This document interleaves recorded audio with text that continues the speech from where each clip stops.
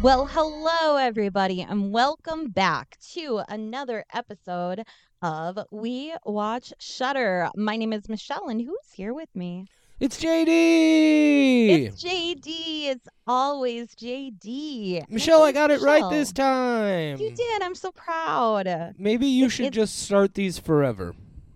forever. Forever. I will never let you have any microphone time if I'm in charge. Speaking of being in charge, oh man, I'm so excited for today. You guys. Big if you didn't bonus see the episode title- here, guys. Big bonus. Oof, We're doing something oof. extra cool here and extra special. I'm super excited about it, too. JD does not understand how much I broke my brain in October. I mean, we did talk about when I broke Oh. my brain in a car accident, but I here's have what a- I did. I have a good idea how much you broke your brain, Michelle. So here's what seemed like a good idea. This woman is a crazy person, and I mean that in the most loving way, guys, in Oh, the I know most you do. friendly Thank way, you. but you need to understand before she even gets started here, this is a crazy person. Yes, forewarning, this is not what a sane, well-balanced human being would do. We're not going to get into it as much until our October recap, but basically Saw X came out at the beginning of the month. I'm a huge Saw fan, so I had watched Jigsaw in September in preparation because that was the one I had seen the least. I watched Saw X immediately when it came out. And then throughout the next couple weeks, I watched all of the Saw movies. And then my friend Jenna came over and we watched Saw X again, which took forever because we kept pausing it for an hour to talk.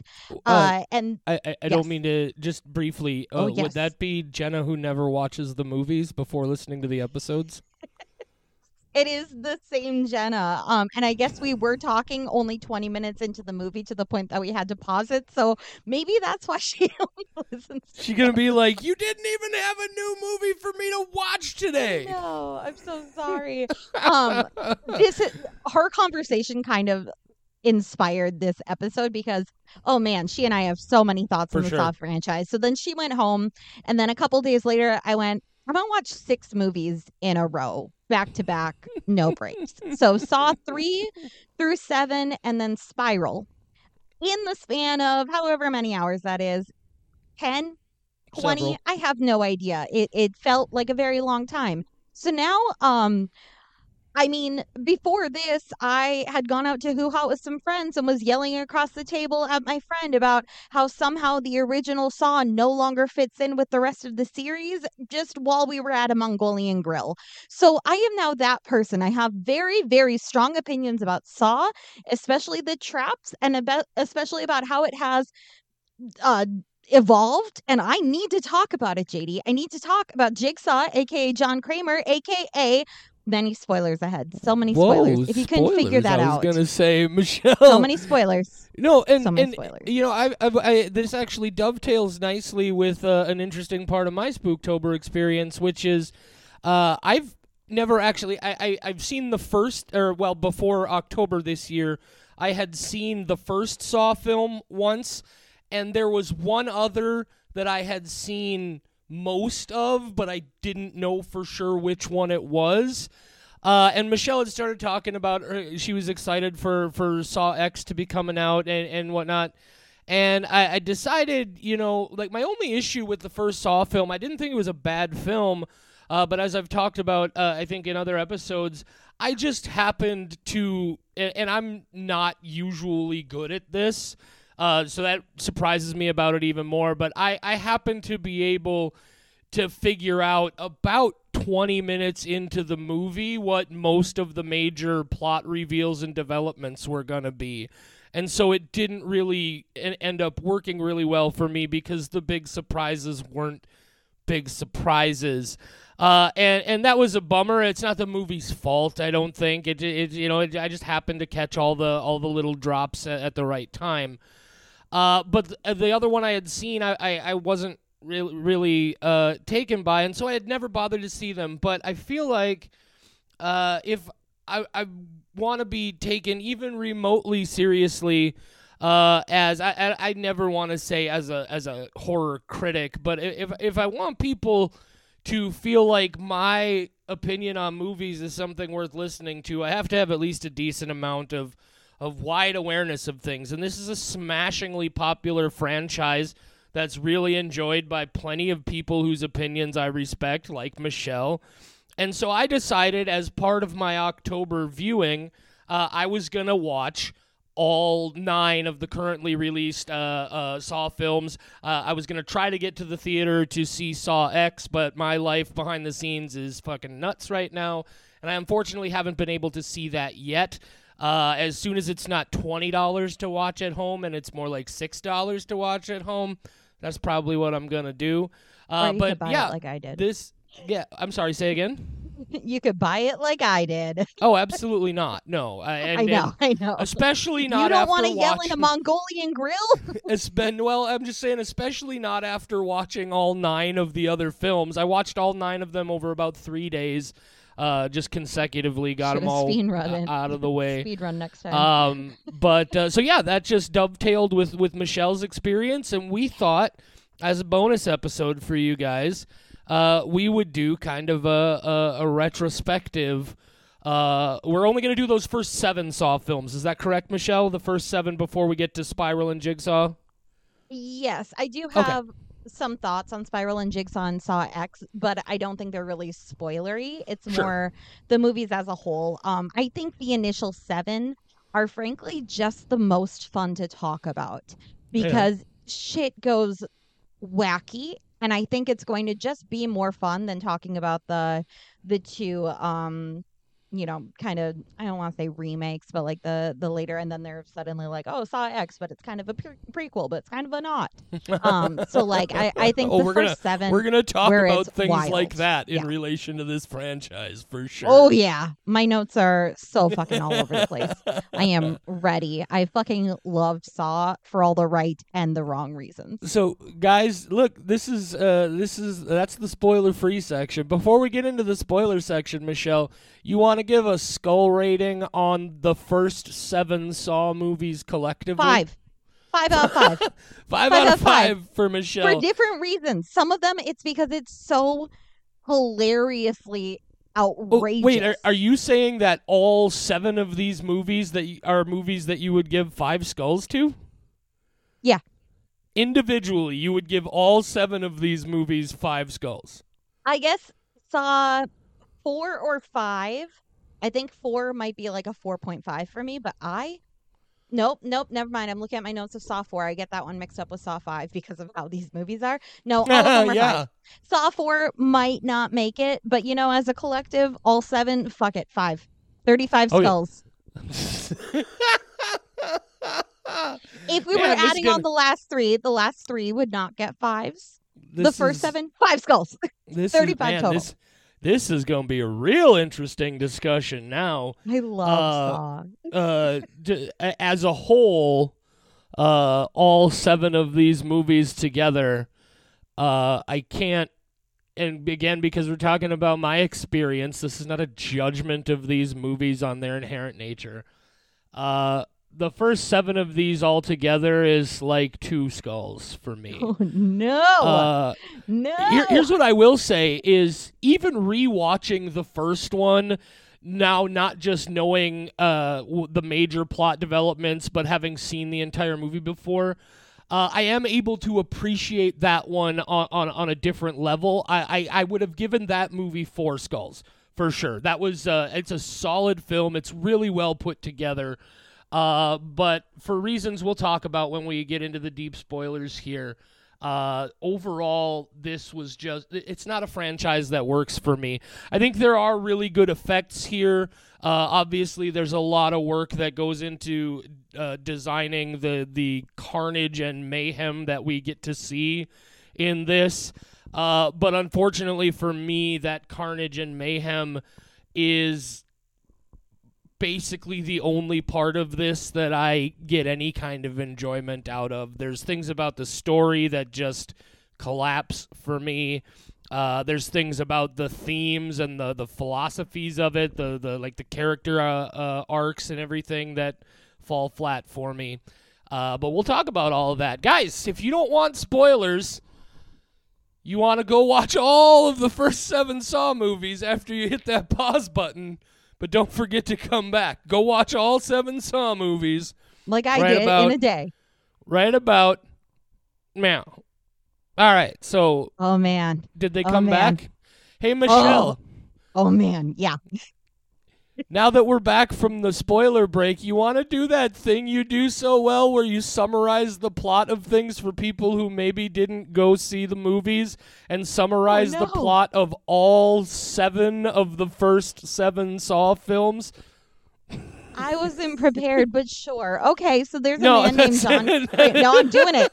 I'm doing it. God, You've asked. We'll God. get into details. Okay, so there's a man named John Kramer, and he is known as Jigsaw, aka the Jigsaw Killer. And John Kramer has cancer, and he is mad about people who do not appreciate their life. And sometimes he says it's because he has cancer and he's going to die, and he wants them to live their best life. But other times he says it's because he was in a car accident. That's when he appreciated his life. He can't make up his mind. That's half the thing I love about Jigsaw. Sometimes a hypocrite, sometimes just a confused man with brain cancer, sometimes just a weird old guy. I just love him. So many different facets. Why does he wear a cloak so much more in the beginning of the movies than he does in the later ones? No one knows. I bet John knows because he is a mastermind, and he's got engineer energy. He likes to just hang out and think of ways to torture and torment people, what he calls rehabilitating them by putting them in various traps.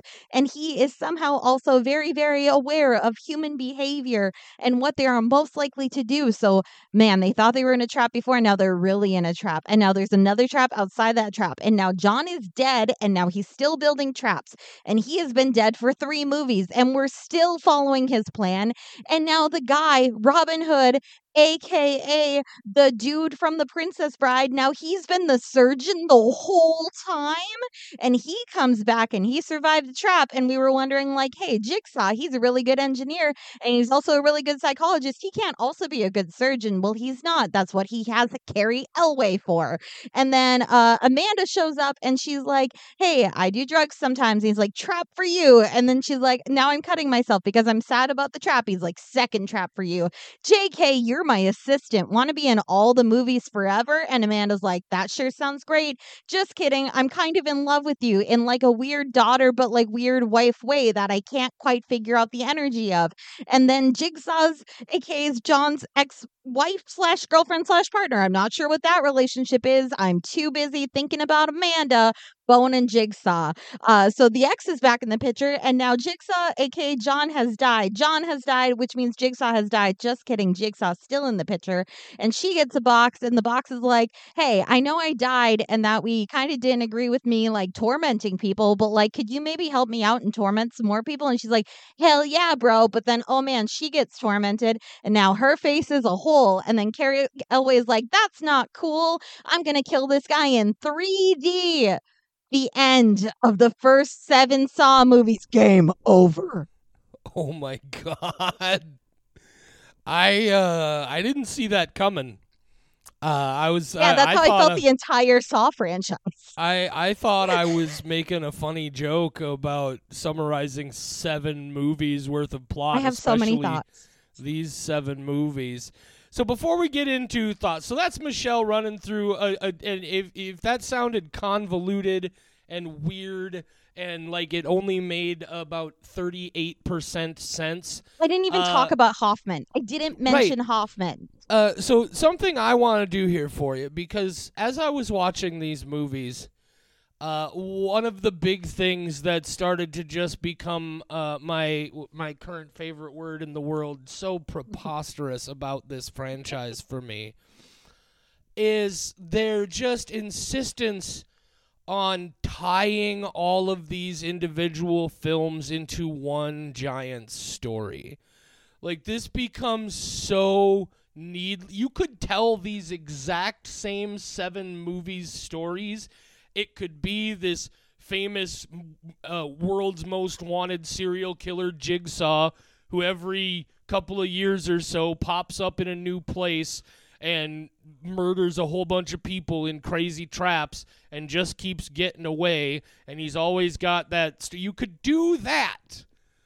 But the fact that they insist on tying them all to, like, when you really break it down, there are so many sets of traps and things in here that he had to set up layers on top of layers on top of layers Oh, I going got notes. going across. So here's what I want to do. This is something I've wanted to do. What I got curious. I was like, I wonder, and of course the answer is yes because it's the internet. I said, I wonder if there's some place on the internet where somebody has taken all of the Saw movies and broken them down into an in-timeline order of the events that occur across the entire franchise and how they all tie in together. And I found actually several different versions of this with larger and lesser amounts of detail. This one that I'm looking at right now is the most succinct, least detailed of them. And I'm going to give you a few of these notes here. What I'm going to read for you is everything on this timeline that it happens in the movies, but this is just everything that happens before the timeline of the present day events in the 7 movies happens. Everything that I'm about to tell you happens in some kind of flashback alluding to events that happened before any of these 7 movies took place. Are you ready for this? Here we go.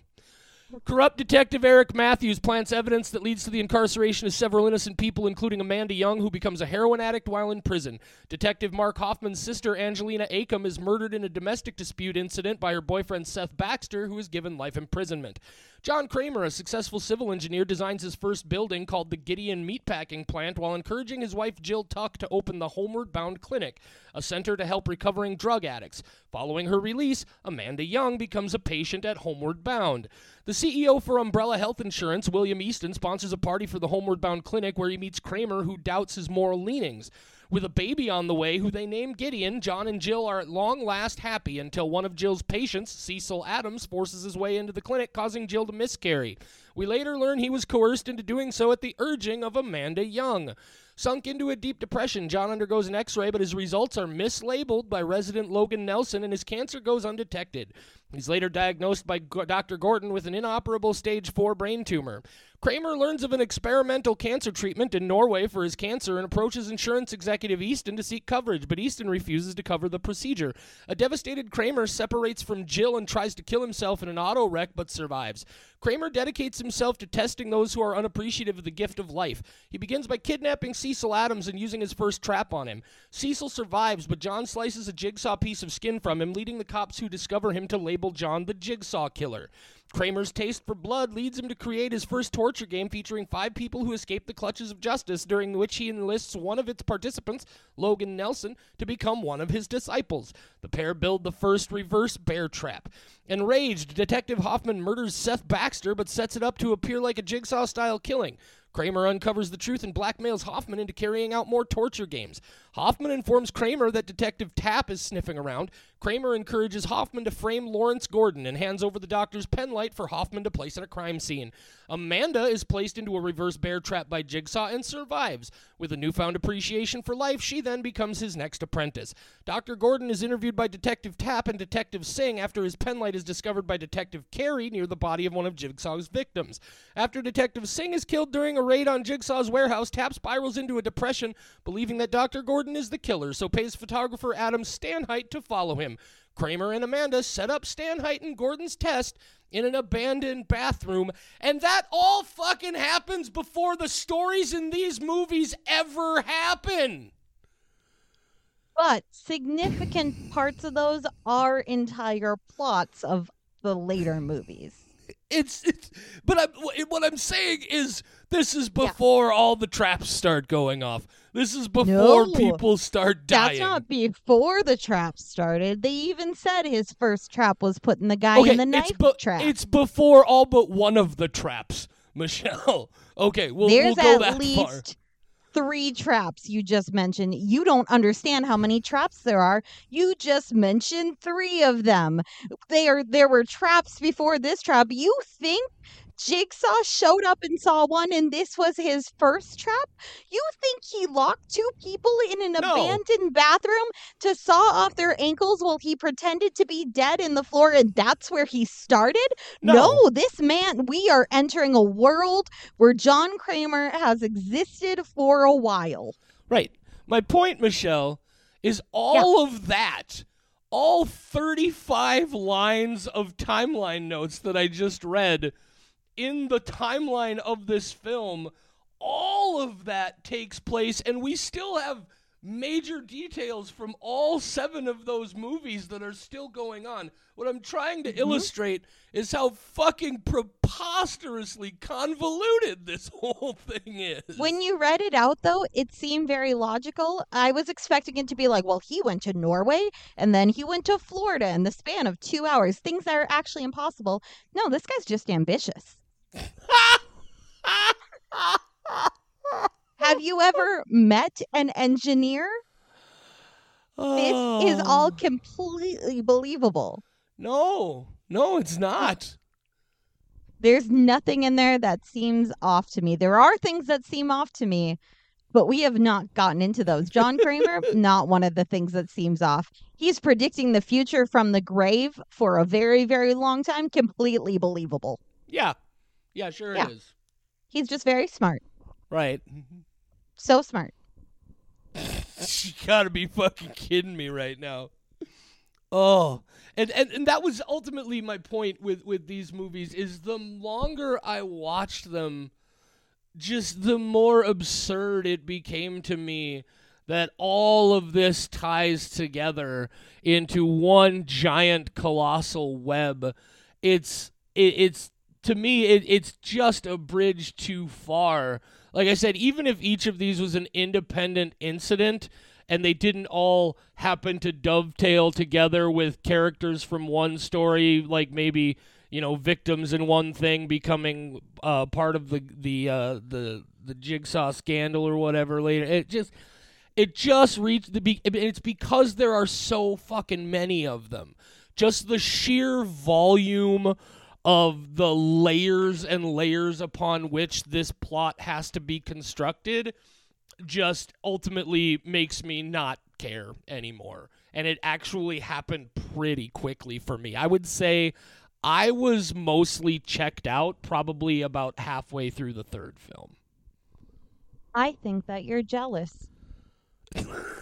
You are jealous that Yeah, John Kramer had a movie made post-mortem that began in his 50s and had so much happen that they went, we have to tell more of John Kramer's story in a sequel, and then a third Right. movie. And then he accomplished so much. Right, I will totally never believable. do enough to warrant a 10-movie franchise.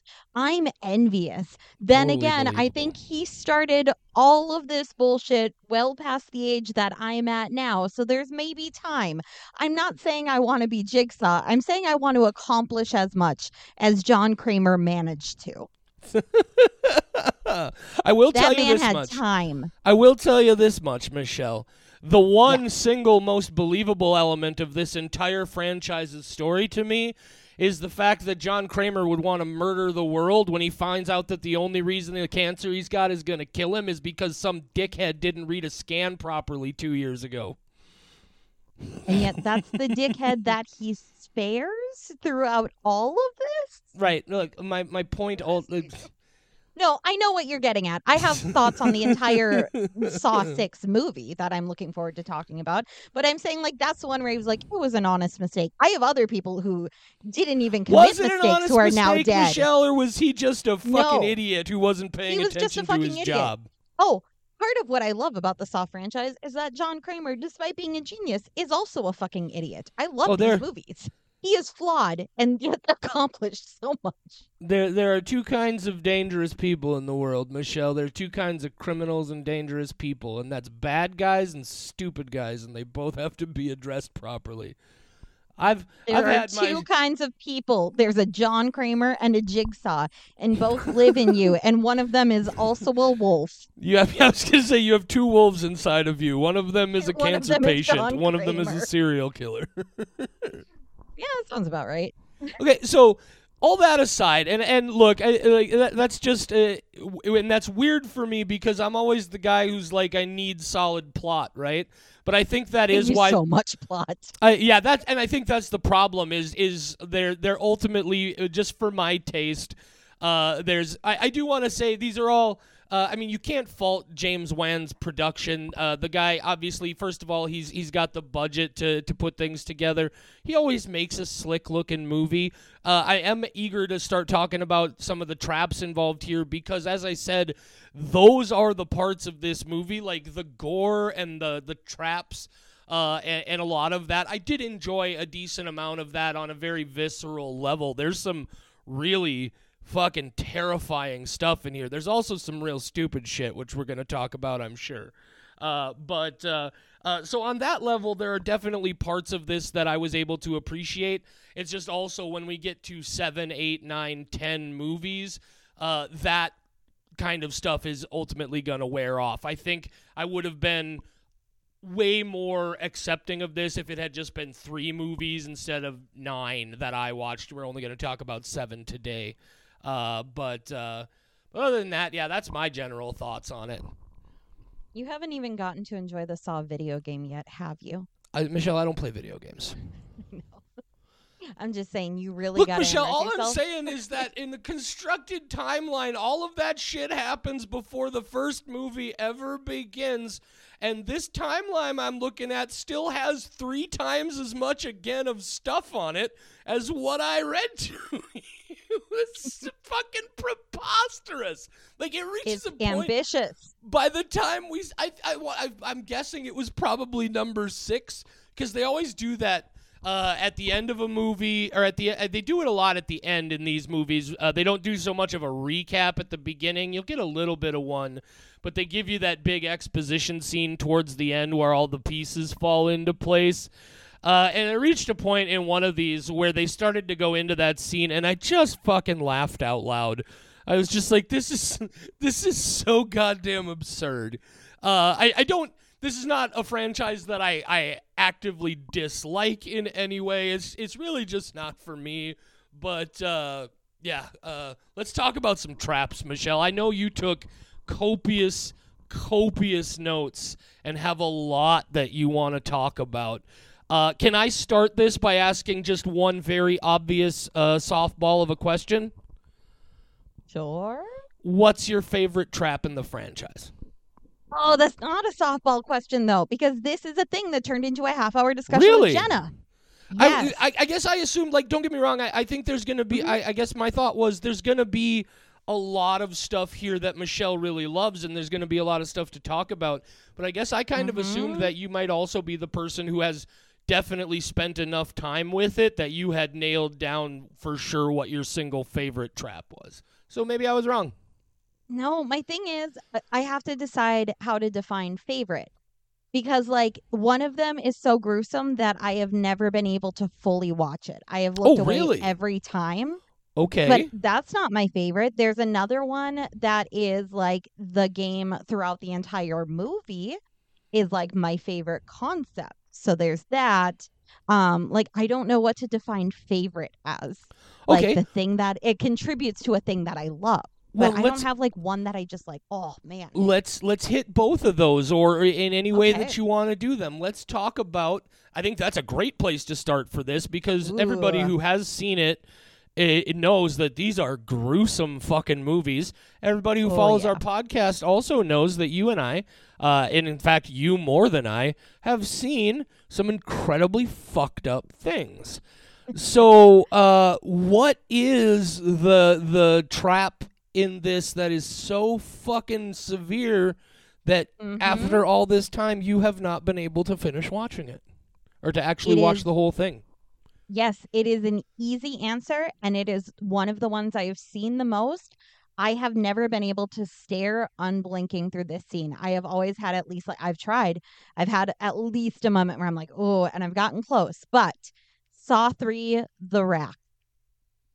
Okay. Timothy Young killed Jeff's son, and now Jeff, on his way throughout this redemption story that is the main game throughout Saw 3, gets to confront Timothy, who is on a rack with his limbs and his head attached to this device, with each limb slowly being rotated to the point where it is completely broken, ending with his head twisting all the way around.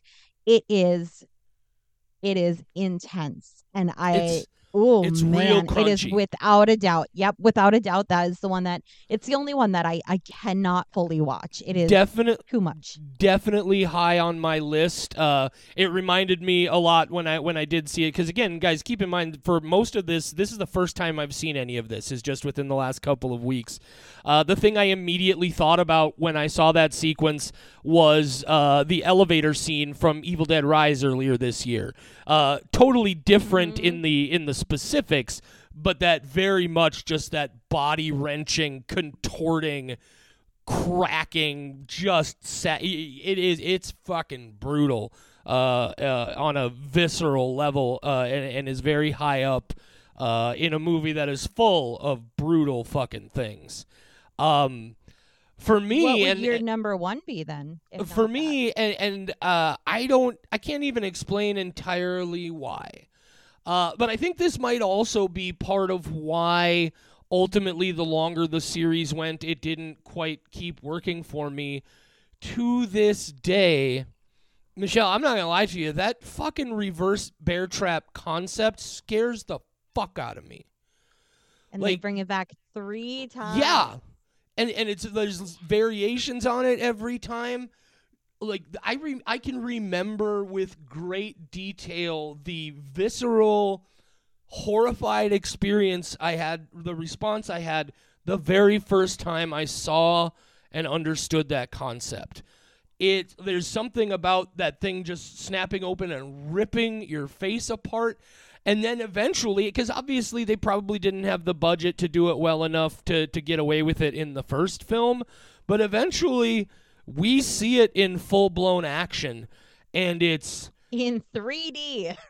well, I didn't see it in 3D because I watched it at home, but god You missed out. damn it. And yeah, just and don't get me wrong, there's stuff that comes later on. There's definitely insane stuff going on here, but that first reverse bear, because that's the first trap you see in the entire franchise. Even if you go back to, like we did earlier in October, and get the Saw 0.5, that's the original Saw trap, is that reverse bear trap. And that was so viscerally effective for me right out of the fucking gate that I never had that same experience going for. It set the bar, I think. And I think there's stuff they did that's definitely more gruesome and more severe, but that was such an impact right up front, and that fucking gets me where I live. And then on top of that, you put the challenge that he makes with it is, I'm either going to rip your head in half or you're going to murder this person to get the key to turn this thing off. Fuck, man. It was so much, so intense. Well, since you're mentioning a trap from the first one, should we just talk about the first movie? Yes, absolutely. So, guys, I think you probably Oh, figured out along the way, if you've been listening for a while, that Michelle is much, much better at organizational things than I am. I have so many Uh, pages. I'm very much like, I'm the guy who's always like, oh, yeah, and another thing that I almost forgot to talk about.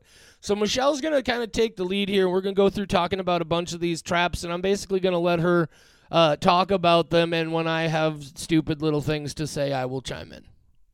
Awesome. Michelle A gonna couple teach a notes. fucking college class on the Saw franchise. Get your Oh my fucking God. notebooks out. I have so many pages. I have so many things bookmarked. I have so many things I'm still going to go watch and read about after. We've talked about this, especially in recent Spooktober episodes, how I just like a movie that keeps me engaged well after the fact. And I think that's why I love the Saw franchise so much. I know that there are tons of plot holes, but I also don't think at this point in the series that they are making something seriously. Sure, and I want to point out, Michelle, because you used the phrase Hmm. plot holes there specifically. I want to be clear. I actually don't think there are plot holes here. Something you said when I was reading through those timeline points, I definitely agree with. uh, and you have to credit the writers on this, is within the context of this story, everything does make sense. Like the way they actually Sometimes. pulled off making all of this layering at least make sense with it. Again, it's just the overall scope of it all and the volume.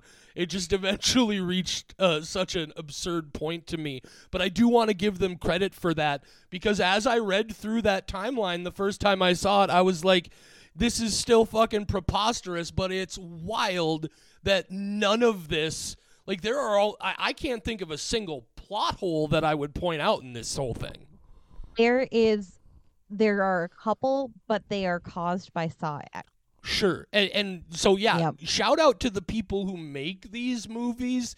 They do a hell of a job making all of this stuff work for what they're trying to do. Yeah, it's absurd. I agree. The first seven, it's so ridiculous, but like it does, I don't want to say make sense, but it does work. Saw X, I think, kind of tore apart some of that earlier stuff. But I don't want to get into Saw X. And frankly, there's a lot of people who can say, Well, like, that's well, fine he by had me, this because I still knowledge. haven't seen it. Exactly. And he had this knowledge by Saw 3, so then this doesn't make sense because he would have to know this person. So there are some of those a little bit more with Saw X, but fuck it. We're 13 years after Saw 7, and we're finally getting like a true Jigsaw movie again. They can make some mistakes. He's been dead a long time, okay? Or for Okay. that matter, I think you can say, look, it's been 13 years since the first 7, and we've had 2 sort of standalone things in between here that are of, questionable quality, depending on who you are. I'm sure there are a lot of people who are just like for me, Saw is Saw 1 through 7, and I'll always have those, and what they've done since I don't care for, but, it's so far removed that, whatever. Exactly. Fuck it. That's my thoughts on it. Okay, so if you are like me or like John Kramer, you probably have a lot of detailed thoughts on your own. So when I say that I have a list summarizing the traps, I need you to know that I thought this was going to be very quick to just go Several through and pages she wrote, you guys. several pages. And here's the thing, I thought it was going to be really easy. Like, oh, we're going to record at 10. At 9 o'clock, I'm going to go just find a list of the traps, and I'll have my notes of like, oh yeah, that was this, to remind myself, and it would be good. No, no, I very frenzied wrote several pages in an hour to get through this. And I also reached a point where I decided to omit things where the game is just coercion, like Zep from the first movie being told to kidnap Dr. Gordon's family and he'll get an antidote. Like, that's not exciting. Like, it's just, hey, could you be coerced? Maybe. What's on the line? Like, that's not super fun to talk about. I also just omitted booby traps because a lot of my thinking when I was making my list of traps would be being able to discuss, like, breaking it down a little bit and like, could you survive this? Is this fun? How the fuck would this even happen, kind of thing? And a guy tripping a wire and getting shotgun to death, that's not a game he's gonna win, but a lot of Wikipedia pages include that on the game list, and I'm not. So, oh, are you talking, JD? Because I cannot hear you if you are. Yeah, I turned my microphone off. I'm sorry. And No, that's okay. even part of the plot, isn't it? Because isn't that part of that whole plot element where Amanda eventually has to go because she's making unwinnable games? Yep, that too, which I did include hers in here because I thought the concept would still be fun to Right, talk yeah, about. she's But I she's do have still a claiming, section. Yeah. she's still setting them up, intending them to be traps or games. But yeah, Yeah. they're still unwinnable for So sure. yeah, I took some liberties with this. I did try to include a little bit of a breakdown of who the victims are and why, but some of these people make no fucking sense why they're in these traps. So I just made notes in a frenzied manner. They're clearly way more detailed at the beginning, and then at the end I'm like, I don't even know who this guy is and why he's here, and that's kind of the point. So Saw 1. Overall, the bathroom trap is the game of it. And that is where Dr. Lawrence Gordon, aka Harry Elway, aka Robin Hood, Men in Tights, The tights, Dread Pirate Roberts. but more importantly, the man in tights, and Adam are chained by their ankles in an old bathroom. And Dr. Gordon's whole thing is that he has to kill Adam by 6. Adam's whole thing is, hey, don't die. And that's the game. That's the entirety of the game. Mostly throughout this movie, you are just this is kind of like the most true crimiest of them, or like the escape room, or like the mystery, despite it feeling even more gruesome than the later ones, because I feel like the longer they went in the series, the less they tried to stick to reality so that they could be so absurd without getting like an NC-17 slapdown. It feels like things got so much less believable as the traps became absurd. And that's actually something that I want to jump on just quickly while you've mentioned it. Hmm. That is actually something about the franchise that I wasn't expecting. Is how much like this is almost like it's only horror because of the graphic, violent, gory extent to which the traps go, right? If it wasn't that extreme, this would very much fall into what I think people would call a crime thriller. Like this, Absolutely. it's I wasn't prepared for that, and that was an interesting element of it. It's very much like there's very much it's cop drama stuff. They're trying to there's those whatever those movies were where Morgan Freeman is that detective. He did the one with Ashley Judd and a couple others. Or Seven? no, this was Seven? it's based on some books. I don't. He was Oh, okay. a detective, but no. Also interesting that you mentioned Seven, because I definitely in a lot again. A lot of this felt to me like, oh, there's really sort of like an early David Fincher vibe here, like The Game and Seven, and Hmm. Panic Room and those early David Fincher films. But again, with just that Eli Roth level torture porn, violence, and gore in the murder segments. And that was a surprise to me. I don't know that it had any effect either way on my enjoyment of it. I just wasn't expecting that. I thought that was interesting. That's actually why I like it. This is Well, way above things like it ultimately leads what? to a lot of the reasons why I don't like it. Yeah, of So course. But like things like Hostel don't appeal to me because it is literally just torture. There right, yeah, isn't the story is them like trying to get out of wherever they're in. There's no twist, there's no nothing. I like the traps are so fun to talk about, but they're oh yeah, very short, and it's like the atmosphere is gross that they're in. So you feel like this is so much gorier than it actually is. The traps are like small pieces yeah. of this Like much bigger, dirtier picture. you sit me down and say, hey, I've got two movies. I got Hostel and I got Saw. Which one do you want to watch? I'm absolutely picking Saw every time. I don't even care which one it is. I will, because those Hostel movies just I'm with you on that. That is just again just violence for there's nothing else there, and it's not even that I dislike it. It's just after about 5 or 10 minutes, I need something else. I rewatched Hostel for the first time, I think like Why last would you year, do that to and yourself? because I hadn't seen it since it came out. So I was like preteen, teenage. And my number one comment about Hostel is one, it's not as bad as I remember. And I think that's just because that was like one of the goriest things I'd seen in my entire life at that point. And I was gonna And say, it's but I think probably a big part of that is what all have you seen in the interim? exactly. Shit Yeah, has things have gone gotten places.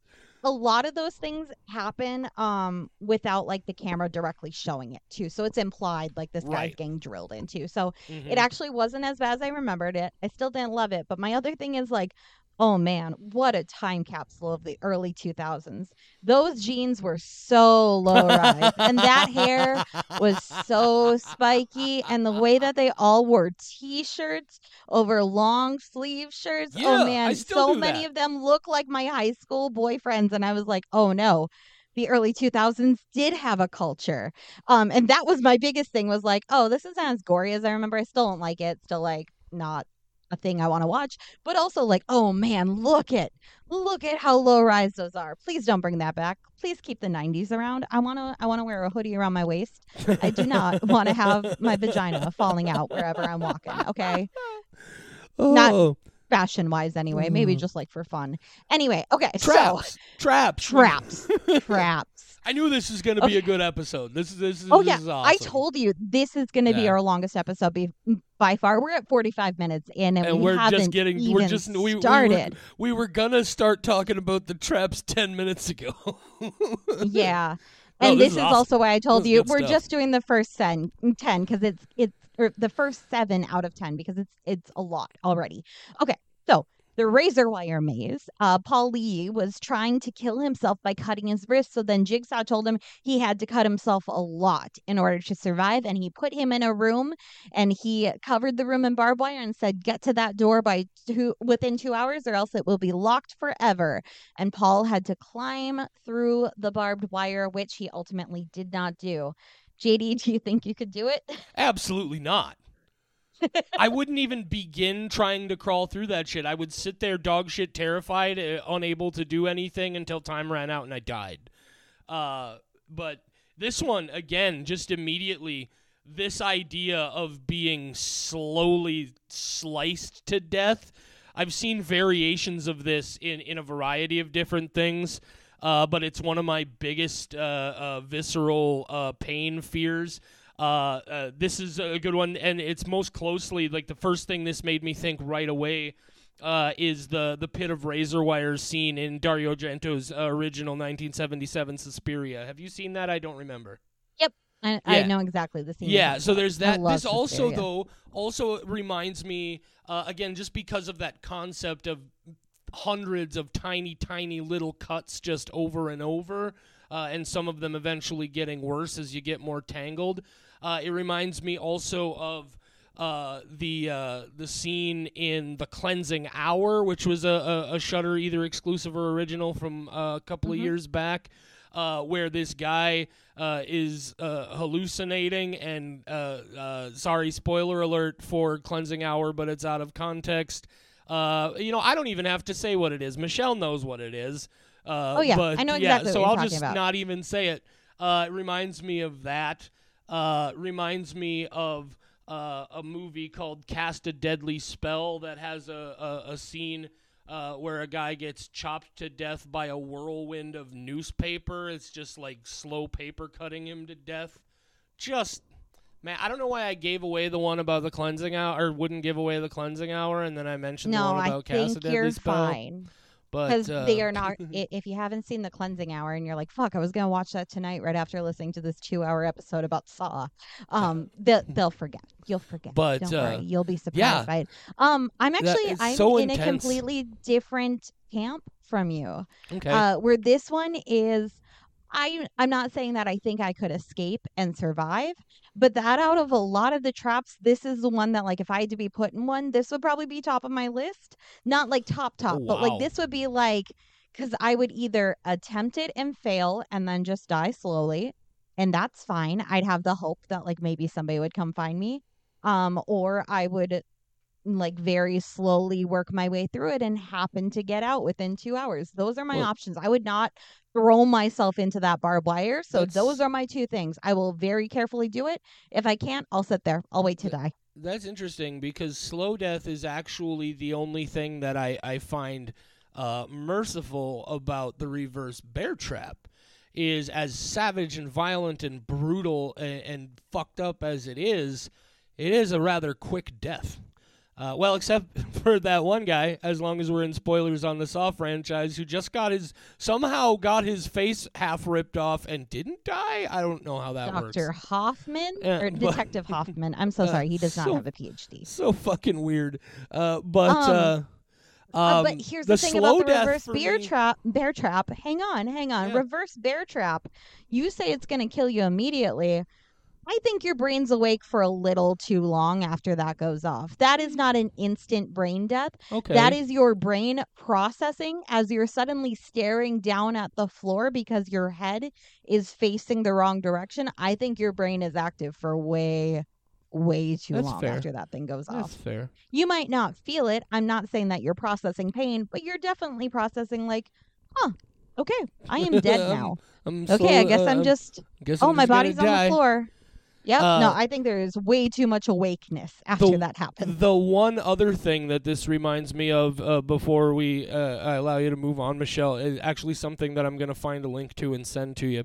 So everybody knows we sponsor Time Bomb Pro Wrestling, which is a local independent professional wrestling promotion here in Fargo, and they occasionally do some hardcore deathmatch type wrestling. You've seen you were there the day they did the match where they took the ropes off the ring and wrapped it in barbed wire, were you not? Absolutely.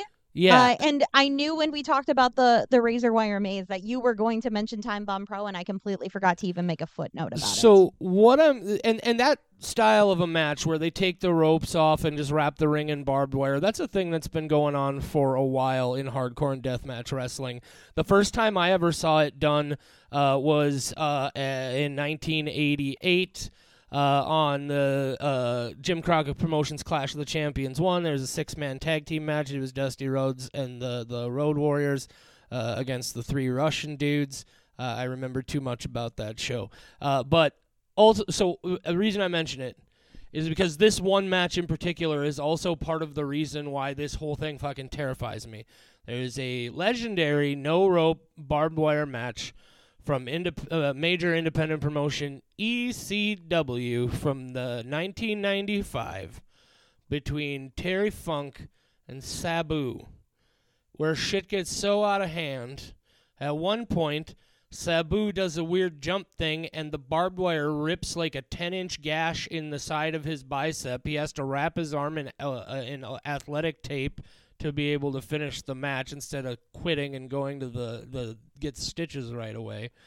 By the end of the match, Terry Funk and Sabu are so fucking tangled in real fucking barbed wire that they gotta bring all these wire clippers and slowly clip them out. There were nubs on the barbed wire like digging into their necks, and they had to be careful how they moved.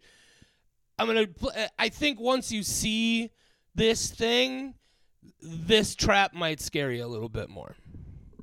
If there is a person in the trap with me trying to throw me into the barbed wire, yeah, that's way scarier. I just mean the visceral experience of what it looks like to be chewed up by barbed wire.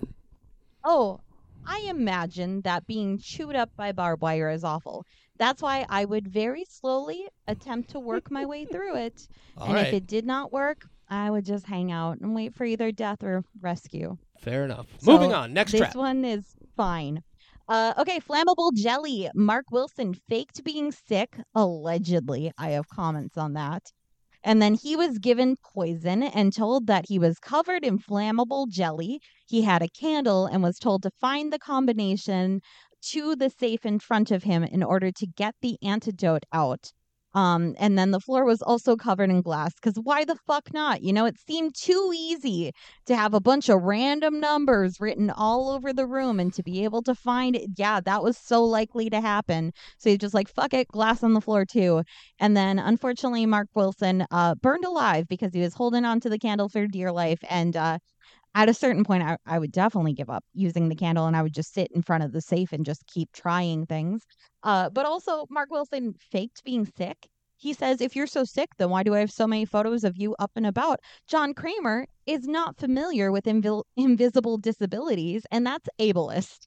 And it's bullshit. And I know this movie came out in 2004 when we were a lot more ignorant to things like that, but people can walk around and be sick, okay? John Kramer, man with brain cancer, building all of these fucking traps. Is someone going to turn you into an insurance company? Like, oh, if you're so sick, then why are you murdering these people with reverse bear traps stuck on their faces? And John's going to be like, no, I have a brain scan. He's like, yeah, well, tell that to Mark Wilson. You didn't even understand. That's another thing that's preposterous about this. This is one dude with one, maybe two assistants at a time building and orchestrating all of it. This is like a 10-man job minimum.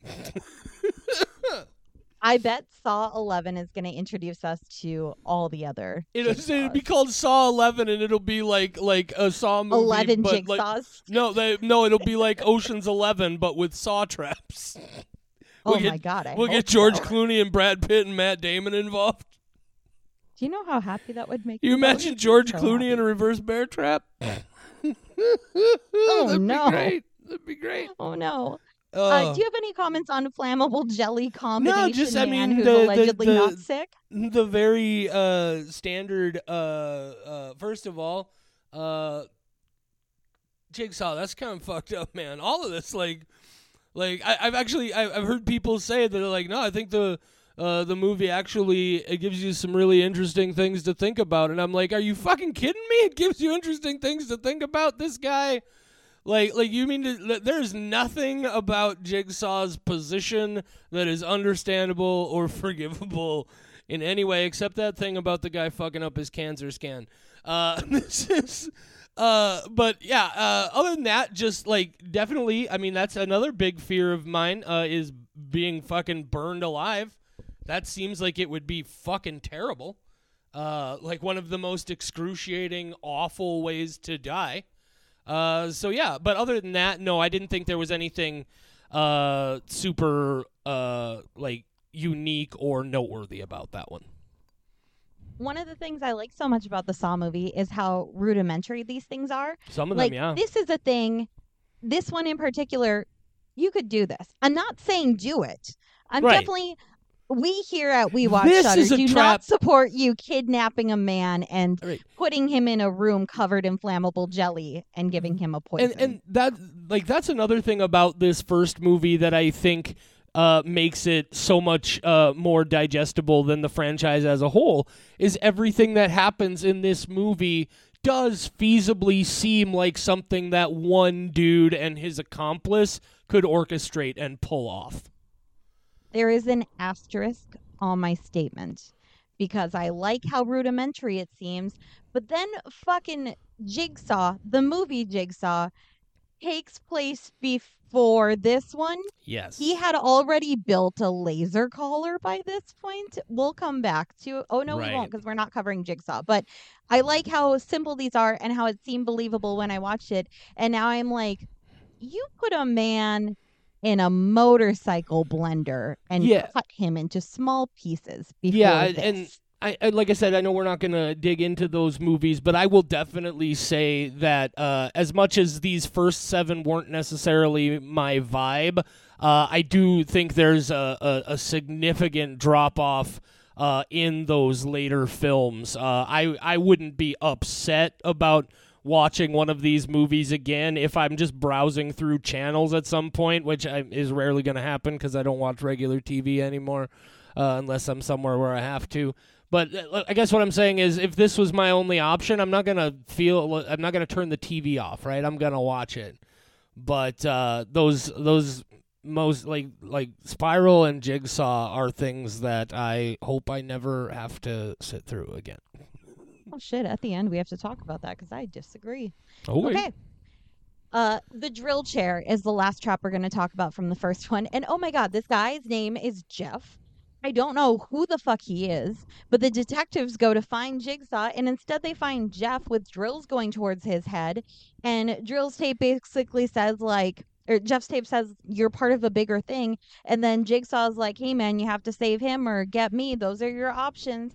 And like, this is Jeff's game. But Jeff has no control over this. No, And then the no. only way that he is freed is that Dr. Singh shoots one of the drills to stop him instead because he's like, this is impossible. And then Dr. Singh gets fucking shotgunned to death.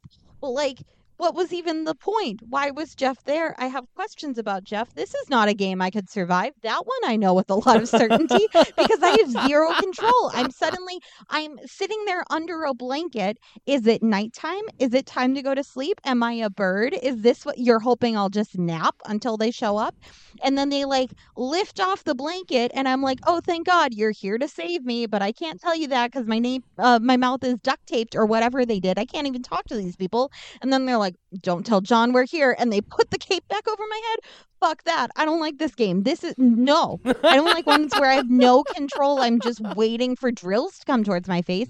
That's like dentist chair level shit. Yeah. That's what this is. It's a dentist chair, but with straps and duct tape. Yeah, and like it. Weirdly, I do appreciate that element where they because I was definitely in a headspace of like, well, some of these Amanda traps are not even things that you could win, and I agree with you. The ones where there is less and less agency involved, they're not necessarily ones that scare me more. But they're ones that don't really interest me. I think there's at least a psychological interest in the ones where you genuinely can win. And I think within that sphere, there's a scale of which ones are worse than others. But yeah, I don't think they scare me as much, but I appreciate those situations less. I think that they kind of, as the series progresses, we learn a lot more about John Kramer, Mm-hmm. the man with brain cancer, and he's a little more separated from Jigsaw. Like they try to make you feel a little bit of sympathy for this guy who is straight up menacing in the first Yeah. movie. There is no sympathy. This guy is an evil genius, Right. and we're terrified of him. And then they start going like, no, John's kind of a sympathetic character. His partner miscarried and he's dying of cancer Yeah. and he almost died in a car accident. And so they're trying to do that. And I also think that as they do that, they add more traps that have less agency and less winnability. And I think it was their attempt to still make like, no, this guy's a bad guy. Like, we're showing you his mentality, but like, don't think he's a good guy. You Right. guys, like, we're not on the side of him. But then they made Saw 6 where he kills a lot of insurance agents and everybody's like, fuck, he's a hero. So like they kind of undid it a little bit. Yeah. Yeah, and Okay. again I agree with that. Like I said, I think the first film is a good film. It's you're right. The bad guy is just a bad guy. He's like, yeah, okay, he has cancer and it's because this thing happened. But you're right. It's like the dude made a mistake and you're going on a murderous rampage because one dude made a mistake. Like I understand the emotional experience of wanting to do that, of being that angry, but there's a fundamental difference between having that thought and doing that deed. And so that's again, I think the first one is as a single cell is a really solid piece of storytelling.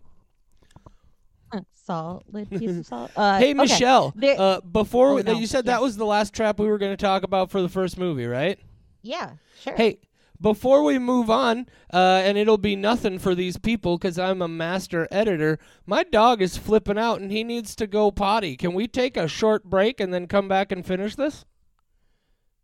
Yes, but if you see somebody wearing a pig mask, get away from them because it's definitely Amanda or Dr. Hoffman or John Kramer or the guy from the later movies. They So do don't like do some that. pig masks in this franchise. Yeah. So like if you see that, like just get away. Otherwise, because I don't want to be like the person who gets a phone call and you're like, fuck, I'm in a trap. And I'm like, not again. Okay, what's around you? Is there an X on the toilet? You should probably check the tank. Is there a saw? You know what you got to So do. what you're saying is Okay. take my cell phone with me. Yes, that's true. Yeah. All Cell right. phones would save all of this. That's why they stopped making them in 2010 originally because they're like, fuck, phones.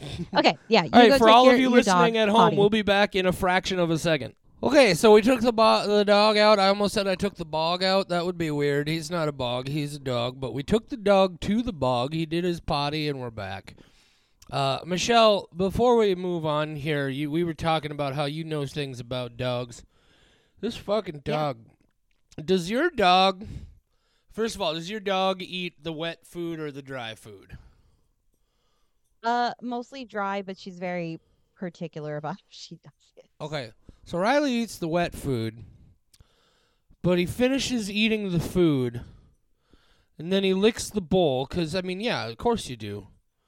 But then, after he's at least visibly removed every visible amount of the food, he just keeps licking it and licking it like there's still food there, as if he has to remove every molecule of processed beef scent from this fucking green plastic bowl. He sat here after he told me he had to go potty for 3 minutes licking that bowl.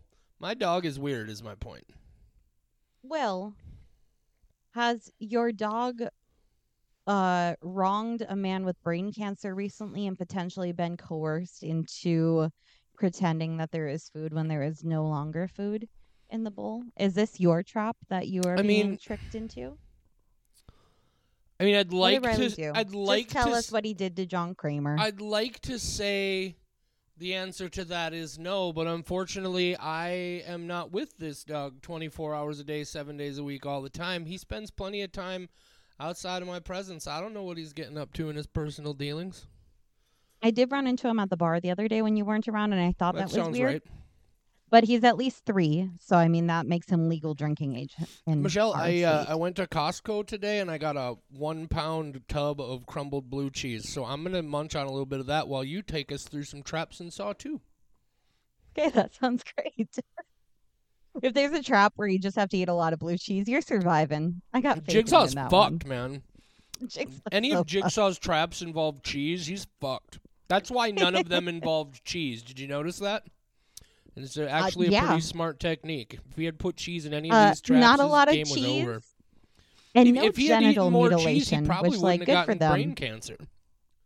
Oh, we had completely different thoughts at the same Guys, it should be noted right away that I'm not a doctor.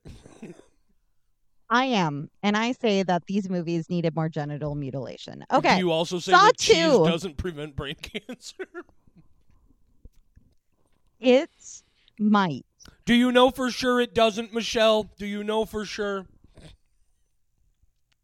Anyway, We watch Shudder. Do not endorse any medical advice this provided episode by is already co-hosts. over an hour long, and we've only gotten through traps of 1 of 7 Oh my movies. God. Tear it Don't up, worry, Michelle. they're gonna get crazy. Okay, so Saw 2, The Death Mask. Michael Marks. His real crime is having the most generic name of all time. His second crime, I don't remember what it was, but I do know that he was told that there was a key placed behind his eye, and he had to cut his eye open and pull out the key, and then unlock this trap within 60 seconds. And if not, this mask was going to snap shut and stab him in the face with a bunch of nails. Michael Marks' trap. It's the reverse bear trap. Yeah. There's no bears involved. Right. This one, unfortunately. Obviously similar to the reverse bear trap, but lesser in a couple of ways. First of all, for some reason, the fact that it's closing around his head and not ripping his head open is a little less visceral for me. Also, the scenario, obviously both of them horrifying, but if I have to choose between a scenario where to get out of it, I have to cut a hole under my own eye on my face, or I have to murder another person and dig the key out of their guts. And in fact, not even worse, he told me the guy was dead and I didn't realize he was still alive until I got over there and had to stab him. So ultimately, I thought it was a lesser experience compared to that original reverse bear trap. Lesser in the way that it's as a viewer, or less horrific both the visceral effect that I experienced just from the concept of the trap, and also the ideological differences between are you willing to harm yourself a little bit to not be harmed a lot, versus are you willing to kill somebody to save your life? That Wait, to me, and which of those? The one from Saw, easier? the one from Saw, the original reverse bear trap, is more intense both ways to me. I would find it so much easier to kill another person who is paralyzed. Really? Yeah. Instead of getting reverse bear trapped, as opposed to cutting into my own eyeball to grab a key and trying to grab that out of my own skull. Oh, I think you're right. I think to a certain extent, the actual physical act of killing somebody else is going to be easier. I mean, as like a moral predicament, as a philosophical I also meant as a moral concept. predicament. I feel like the idea of will you murder this other person to save your own life is philosophically and thematically more interesting than will you cut your face open to save your own life. Interesting. I just rewatched Would You Rather from 7 years ago or whatever. I didn't actually rewatch it, but one of the night that I finished this franchise, I started watching it. That's and funny. I'd already been up super late, and I fell asleep about 20 minutes in, and I had so much other shit to watch during the month that I never got back around to it. But I had that immediate thought Absolutely. If Yep. you guys haven't Where I'm seen like, Would would You you Rather, rather? strongly recommend you check that one out. Similar Oof. themes and ideas here, but definitely its own thing. Huh. Okay. Yeah. I mean, if you gave me another person's eye and I had to cut into theirs or my own, it's their eye. They're gonna deal with it. I'm kidding. I please don't put me in a trap and make me actually. I just like to talk a lot of shit. Okay, please do not put me in a trap. I'm a I do soft agree with person. you though. The actual execution of it, I think it would be far easier to cut somebody else's belly open, whether they're alive or not, than to cut a hole in your own face. Absolutely. I think morally it would be easier for me to sleep at night knowing I killed another man and I didn't have any physical ailments because I would be able to sleep at night instead of sleeping forever because I would be dead. There would be no way that would survive. You know who's not guilty anymore about anything, Michelle? Dead folks. That's true. Dead Damn, folks can't don't wait to feel be dead. guilt. All my crimes are going down with me. There's Okay, a whole world full of overall people who game. disagree with that philosophy that dead people don't feel guilt. The Catholic Church? Oh yeah, and several other religions for that matter. Oh, okay. I know how you feel about religion.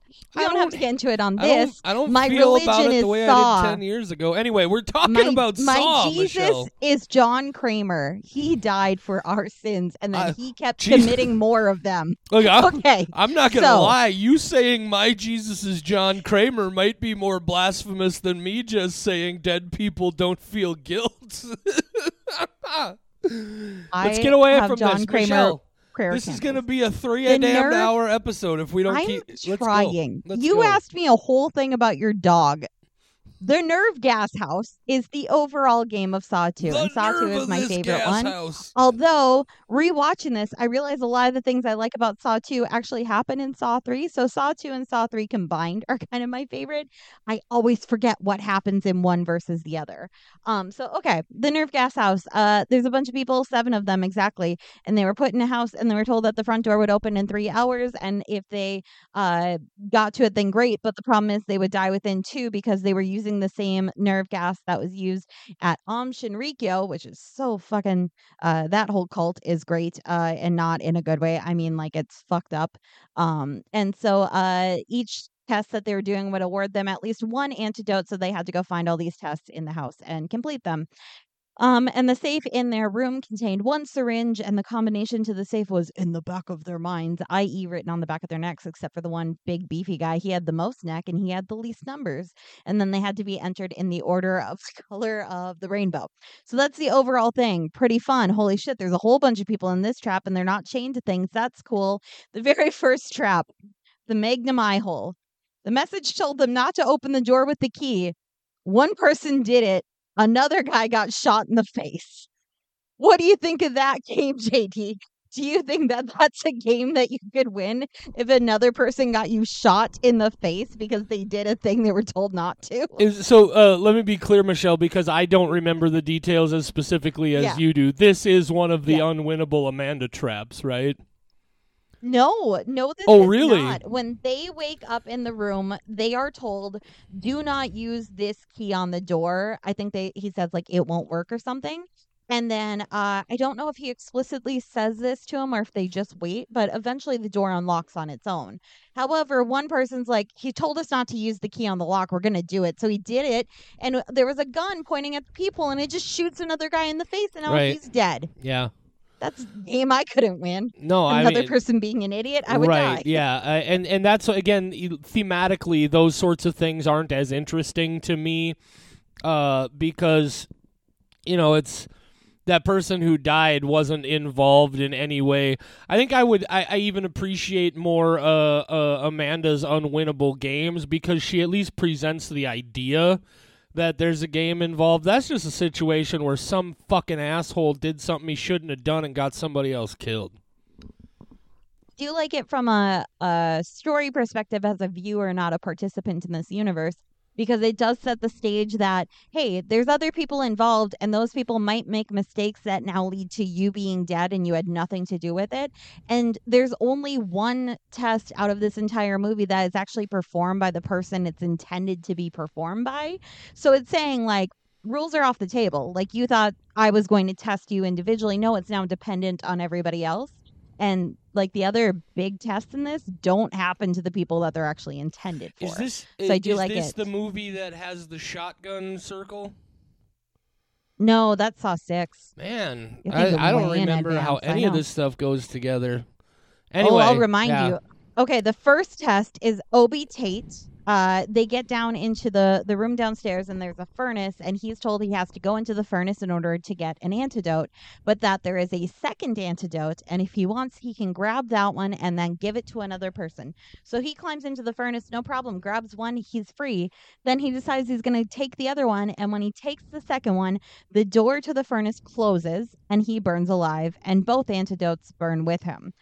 This is, I don't understand it Yeah, this from, is like, if he's you trying to if you help try other to help, people. yeah, we tell you that there's a way that you can, if you're not selfish and put yourself at more risk by being in this predicament for a longer period of time, you can also save one of your friends.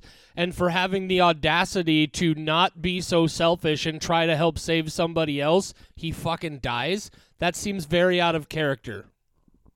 It feels like an Amanda trap, and at this Mm-hmm. point we know maybe it Possibly, was. Maybe she yeah. didn't tell John about that. I have no fun, because this is also the start. Yeah, this is kind of the no, this is not when she's being tested yet. Never mind. She's just part of this test.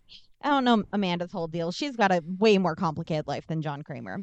Yeah, Yeah, that test that's makes another no part of sense the to me. preposterousness of this whole thing. Is it's just like, oh, Amanda started doing her own things, but apparently he was aware of it and was secretly testing her back the entire time. There's like layers upon layers of, he knows, but I know he knows, but he knows that I know he knows, but I know that he knows that I know that he knows, and it just, yeah, another layer upon layer thing. I just miss the days when I liked Amanda. These are the early days when she was I kind of love great. Shawnee Smith. Oh, She's I like her, but Amanda, pretty. as it goes on, there's a moment in Saw X where somebody says, "Shut the fuck up, Amanda," and God, I felt that. That's just, I felt it. I felt it. Next I trap. wanted to cheer. Yes, I know.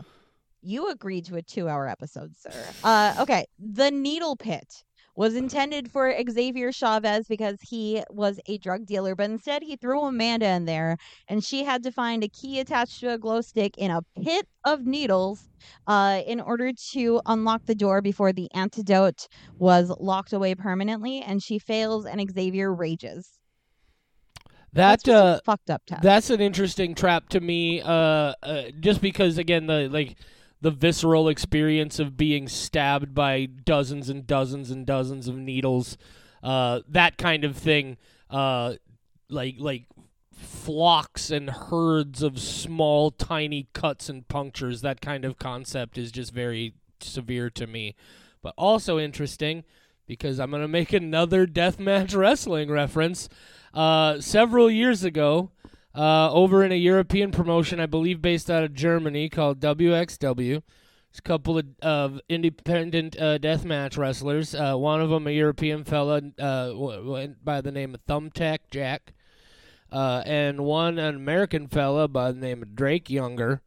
And they literally had this match that was called the Saw Death Match that involved some pretty ridiculous things, like a guy getting smacked on the back with a steel chair that had a bunch of razor blades attached to it. And after he gets hit, you can see just like lines of razor blade cuts in his back. But one of the big finish spots is they do this. They bring out a giant tub full of empty hypodermic needles, and one of them gets dropped into it. And again, it's fucking horrifying. I'll have to send you a clip of that too. But Oh, it's great. Looking forward to that. yeah, it's interesting to me how much crossover there is between a Saw movie and deathmatch wrestling. I have a weird reaction to this scene because the needle pit sounds so ASMR-y to me, Uh because huh. I grew up in a family of florists where we had water picks in the back, and they would be empty, and I would just put my hands in there and shuffle them around, and it Okay. sounded just like the needles in this pit. So I'm like, man, that just relaxes me. this woman in excruciating pain has like a oh man, I like that sound kind of reaction. But as an actual trap, if I was in that pit, I probably wouldn't find it as nice to have That's those another one sounds. because Amanda goes into that trap, right? Into Yeah, he that just pit. picks her up Yeah, and throws her in there. right. And like that's another thing where it's yet another situation in this movie where somebody is put into a terrible situation by somebody not Jigsaw. It's one of the other people just involved in the trap and ends up suffering because she's trying to help everyone. There's a lot of Yeah. that in this film now that I stop to think Yeah. about it. That's why I like the guy getting shot in the face because it tells you that's going to happen. And then happens again where a person, this trap was probably intended for Amanda, but it was completed by, attempted by Addison. And that is the razor box, which is a box suspended from the ceiling. And there are holes for hands and there is an antidote inside the box. And as she puts her hand into the box, she starts cutting her wrist open with a razor. And then her solution is, I'm going to put my other hand in the other hole. Now both my hands are stuck in the hole. And now I'm cutting both my wrists open. The worst part, this is one of those movies I have seen the bonus features on because I loved it so much as a teenager that I had to watch everything about it. I was very curious. I did not notice. I don't know if you noticed. She did not listen to the recording. But if you watch that scene, you can see the box with a lock on the other side and a key already in it so she could open the box and get the antidote. Now, do you think that was done deliberately, or is it Yes. a continuity error in the production? It's deliberate. They pointed out in the bonus features that Oh, it's okay. supposed to be like a Fair there enough. was a way around No, it that's thing. awesome. That's God, very clever. I did not know it. Yeah, but no, that I have a thing about wrist cutting, and I could not do that. Well, and you Also, and I would definitely not put my second fucking hand in there. right, I'd try to right. use the one free hand to help the hand that is no longer free. And you and I have Jeez. definitely talked before about how stuff with hands definitely gets me. For me, it's usually more like physical, like crushing trauma and or like fingers being Oh. snapped and broken than. Well, we got some good traps for you later. But then. she fucking degloves both hands in this ultimately, doesn't she? Or they at least We come don't out just see it, but shredded to shit. she never gets out of the Oh, box. right. Yeah. But I'm assuming that at some point when she passes out from blood loss, if she comes out, her hands are staying. At least a good Oh, chunk yeah. of them Also, are. if she passes out from Woo! blood loss, she's going to collapse and probably just rip That's what her I hands mean. out immediately. Exactly. She's gonna pull. Oh God, yeah, that one. Yeah. I'm so glad that was a very That's short one that's part of definitely a this movie. contender against that reverse bear trap. I Ugh. just have to reiterate, the reverse bear trap hit so hard because it just, like, that's the statement they made at the beginning, and fuck, I was like, okay, let's do this. I could barely handle it. Okay. The overall game, aside from the overall game that we thought we were already watching, psych, there's another one, and it's Detective Eric Matthews. He, at the beginning of this movie, found John Kramer, and John Kramer told him to sit tight and just wait with him because his son was in a safe and secure state. And all he had to do was talk to John for 2 hours. But Eric's an impatient son of a bitch. And he attacked John and took him and made him take him to the house. But it turns out everything was recorded hours ago. His son was in the safe and secure state in the room. And if he had just stayed there and not been a hothead, he would have just found his son and he would have had this nice conversation with John and they'd be friends and he'd write to him from prison. And instead, Eric is now chained in the bathroom from the first movie.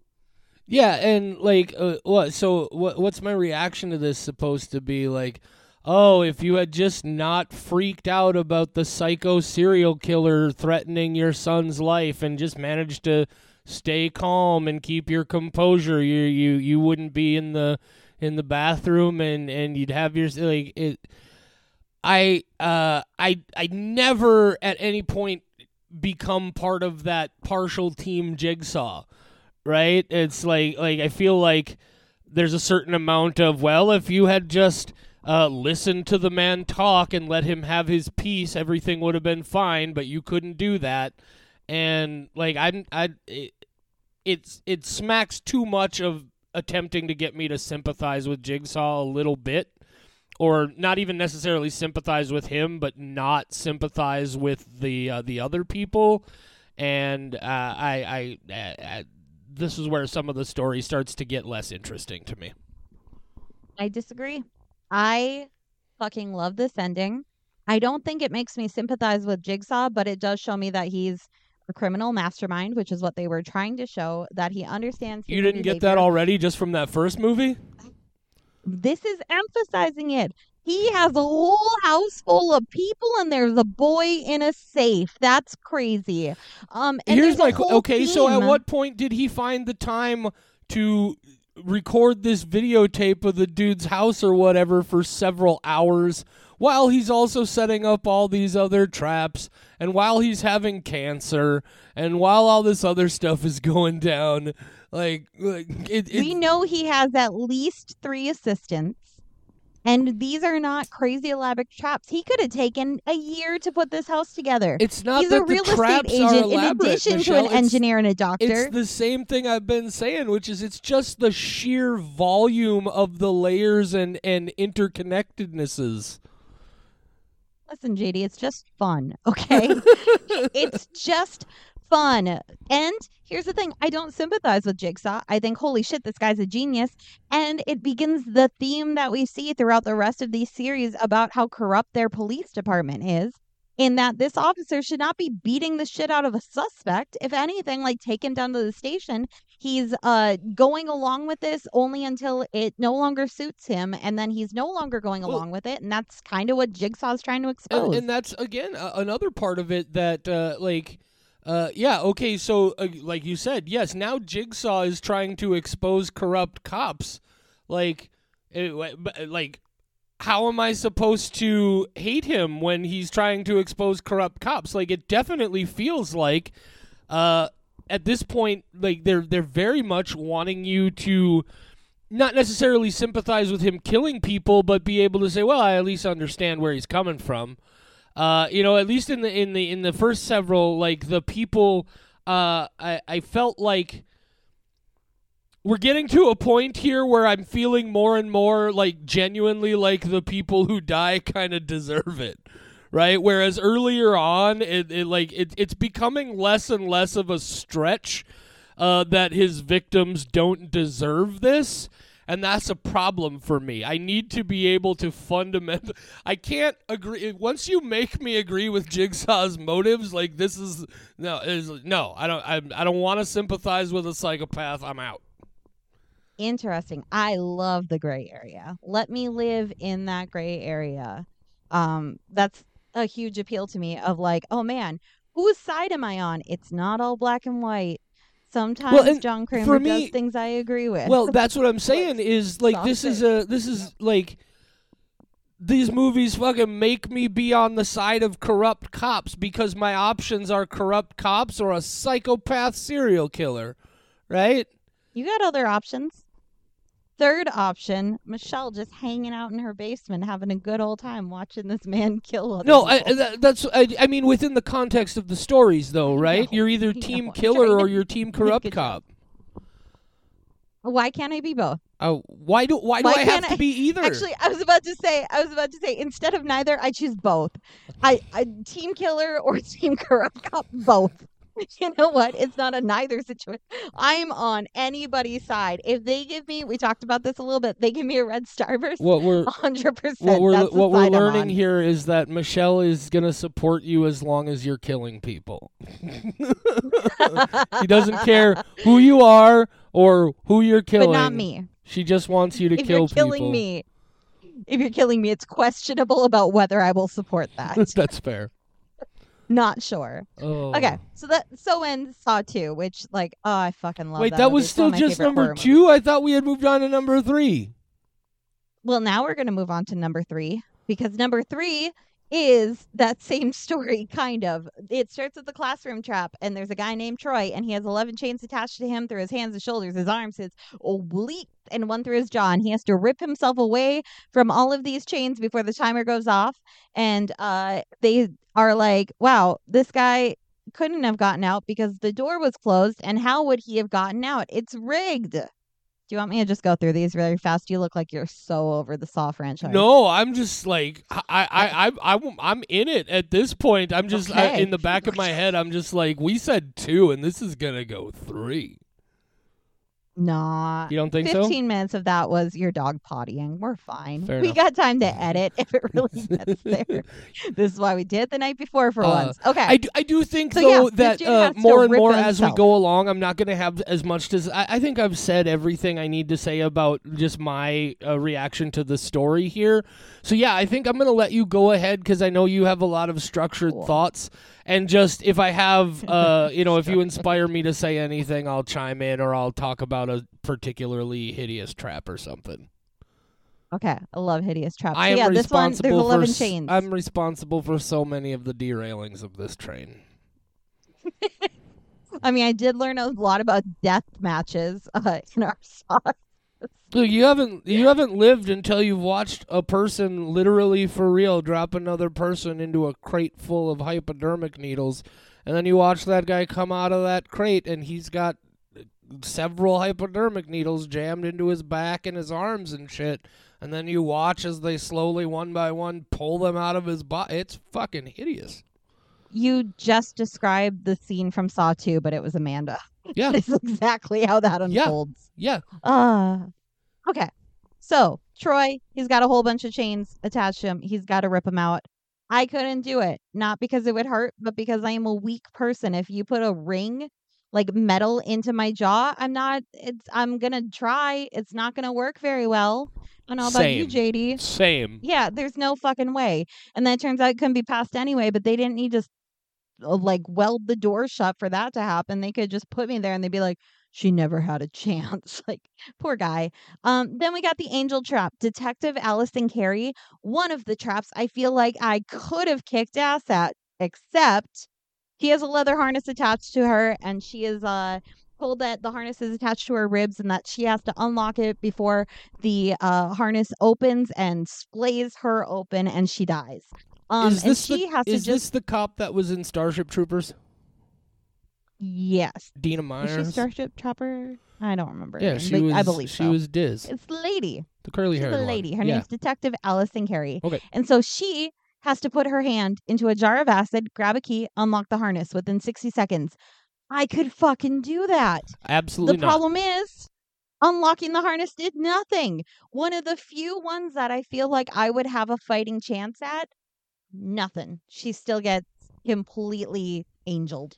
You couldn't do that? I don't think I could ever physically bring myself to shove my hand into a vat of acid that I know is going to eat my hand apart. Like, I think I just physically wouldn't be able to do it. That's my reaction to so many of these traps, honestly, is I feel like my reaction to most of them would be so dog shit terrified of either option that I wouldn't be able to make a decision and I would just run out of time and die.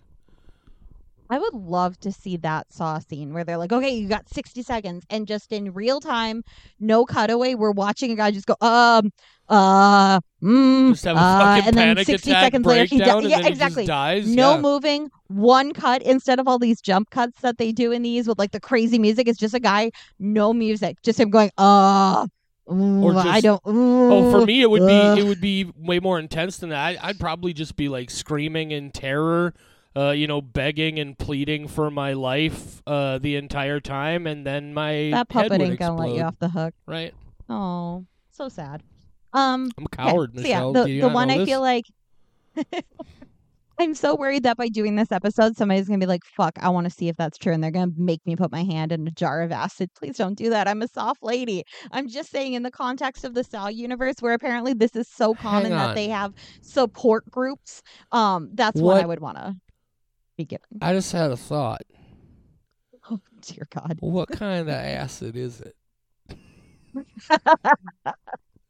If it's the right kind of acid, I might dip my whole hand in it. That'd be kind of nuts. You know what, man? Oh, no. If they were like, then hey, I go watch do Mad acid, God. I would still have a panic attack. I've never done acid. I'm not good at drugs. Okay. We've got drugs. That's the best way to say it. I love it. Anyway. I don't want to be stuck in my Are you head. guys It's a still very with scary us place. in this episode? Thank you so much for hanging trying out. to You guys are speed dope. run. Make sure you drop by our social medias and stuff at some point and tell us what you I love think about talking the to you Saw guys. movies. Hey, John Humphreys. I'm sending him a gift because I liked his Halloween costume. And So I have then John Humphreys' address now, and I will be there with a vat of acid. shout out to Sam. Shout out, Talk to what's his Sam every name? day. Jim just hooked up with us. Recommended a movie for us to watch. I think his name I have is it Jimmy. screenshotted in my phone, but That's I all right. We did got not Saw memorize movies it. to talk about. I'm sorry for I derailing know. us again. No, it's okay. My trap is trying to remember everybody's names. I recognize their profile pictures. I'm just terrible at the name part. Speaking of Jeff, we have a second Jeff. The first Jeff, he died for unexplainable reasons in Saw 1 when he got drilled. Or no, he actually survived that. He could have died. Now we have a second Jeff, and this is Jeff's trial, aka the shotgun collar for Dr. Lynn Denlon. This is the overarching game, and basically Dr. Lynn, she is told that she has to wear a shotgun collar and she has to keep Jigsaw alive. And if she does that, everything's fine. And then Jeff, he's in a different place and he's told, hey man, I'm sorry about your son. We brought all the people who made that happen. Not even like made that happen, but like justice wasn't served. Like we found a bunch of them and they're in other rooms. Go ham. And so Jeff walks into the first room, and this is the only nudity in the entirety of the series as far as I know. There is a woman naked in a freezer being covered in water, and she's going to freeze to death because she pretended not to see Jeff's son get killed. And all he has to fucking do is put his face against a cold pipe and grab a key.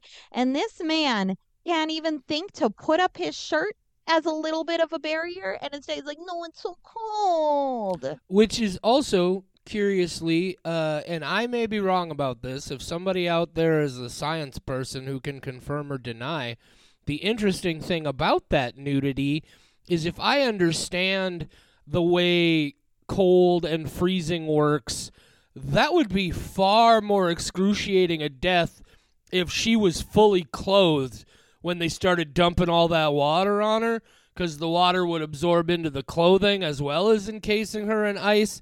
I don't know. But I feel like it would be maybe maybe I'm the one who's wrong about the science on that. But I immediately started thinking, yeah, but wouldn't that be so much worse if she was? Because there's this thing you can do with warm soda pop cans to cool them off real quick, where you wrap the can in wet paper towels and then put it in the freezer for like a half an hour, and it gets really cold. And so I don't know if it's the same sort of thing. Do you know science out there? Somebody get in touch with us. Tell us if I'm right or not. You just compared this naked lady to a can of Mountain Dew. But no, I compared heat transfer to heat transfer is what I did, Michelle. Well, I just think if you're going to have one scene of nudity, this is the weird spot, and I want to know why. Oh, for sure. This is the one. I think the reason they did it here is because in their mind, being frozen to death naked must be worse than being frozen to death fully clothed, because the idea is you want to stay insulated. But like they tell you, like when you're out in the like, you don't want to, like, if you're out in the cold and you fall into a river or something, you're gonna, like, you want to get somewhere and get out of the wet clothes as soon as possible, because it's gonna freeze a lot faster and be a lot more problematic for you. And so that's kind of where I was coming at. I think it would have been technically for her an even worse experience if she was clothed, because it might be faster and more painful. But I feel like that's probably what they were going for, is that idea of being naked in the excruciating cold. Because if you were just out, like, in the cold in the winter in a blizzard, you would want to be fully clothed. It would be far worse that way. The functional problem is once you get soaking wet, which one is worse now? So I expect that's why they did it. I expect that's why she was naked. How many of these strong opinions are driven because you grew up in North Dakota and have too much knowledge about what it's like to be in the freezing fucking cold trying not to die each year? Yeah. I've also seen that. I have been outside fully clothed, freezing to death every winter. That happens in movies all the time. Somebody's out in the cold and then they fall into like a super cold body of water. They always take them inside and they're like, you got to immediately get these wet clothes off and warm up. These goddamn LA makers, they don't know what it's like to be cold. Somebody out there listening knows the science. Tell us. social medias, email, all the details at the end of the episode.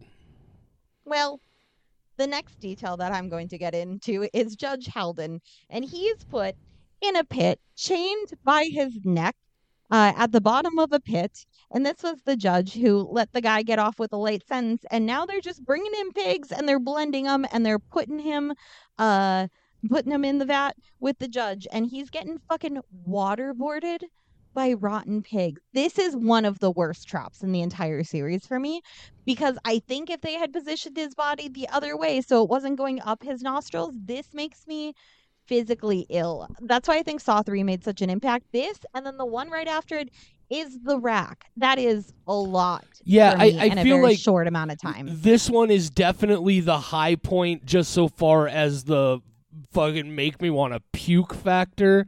Because it's not just like pig, it's fucking rotten, festering pig carcasses. And it's like he's just Where'd they all come from? He's probably that's a good yet another question, Michelle, that makes this movie so incredibly absurd.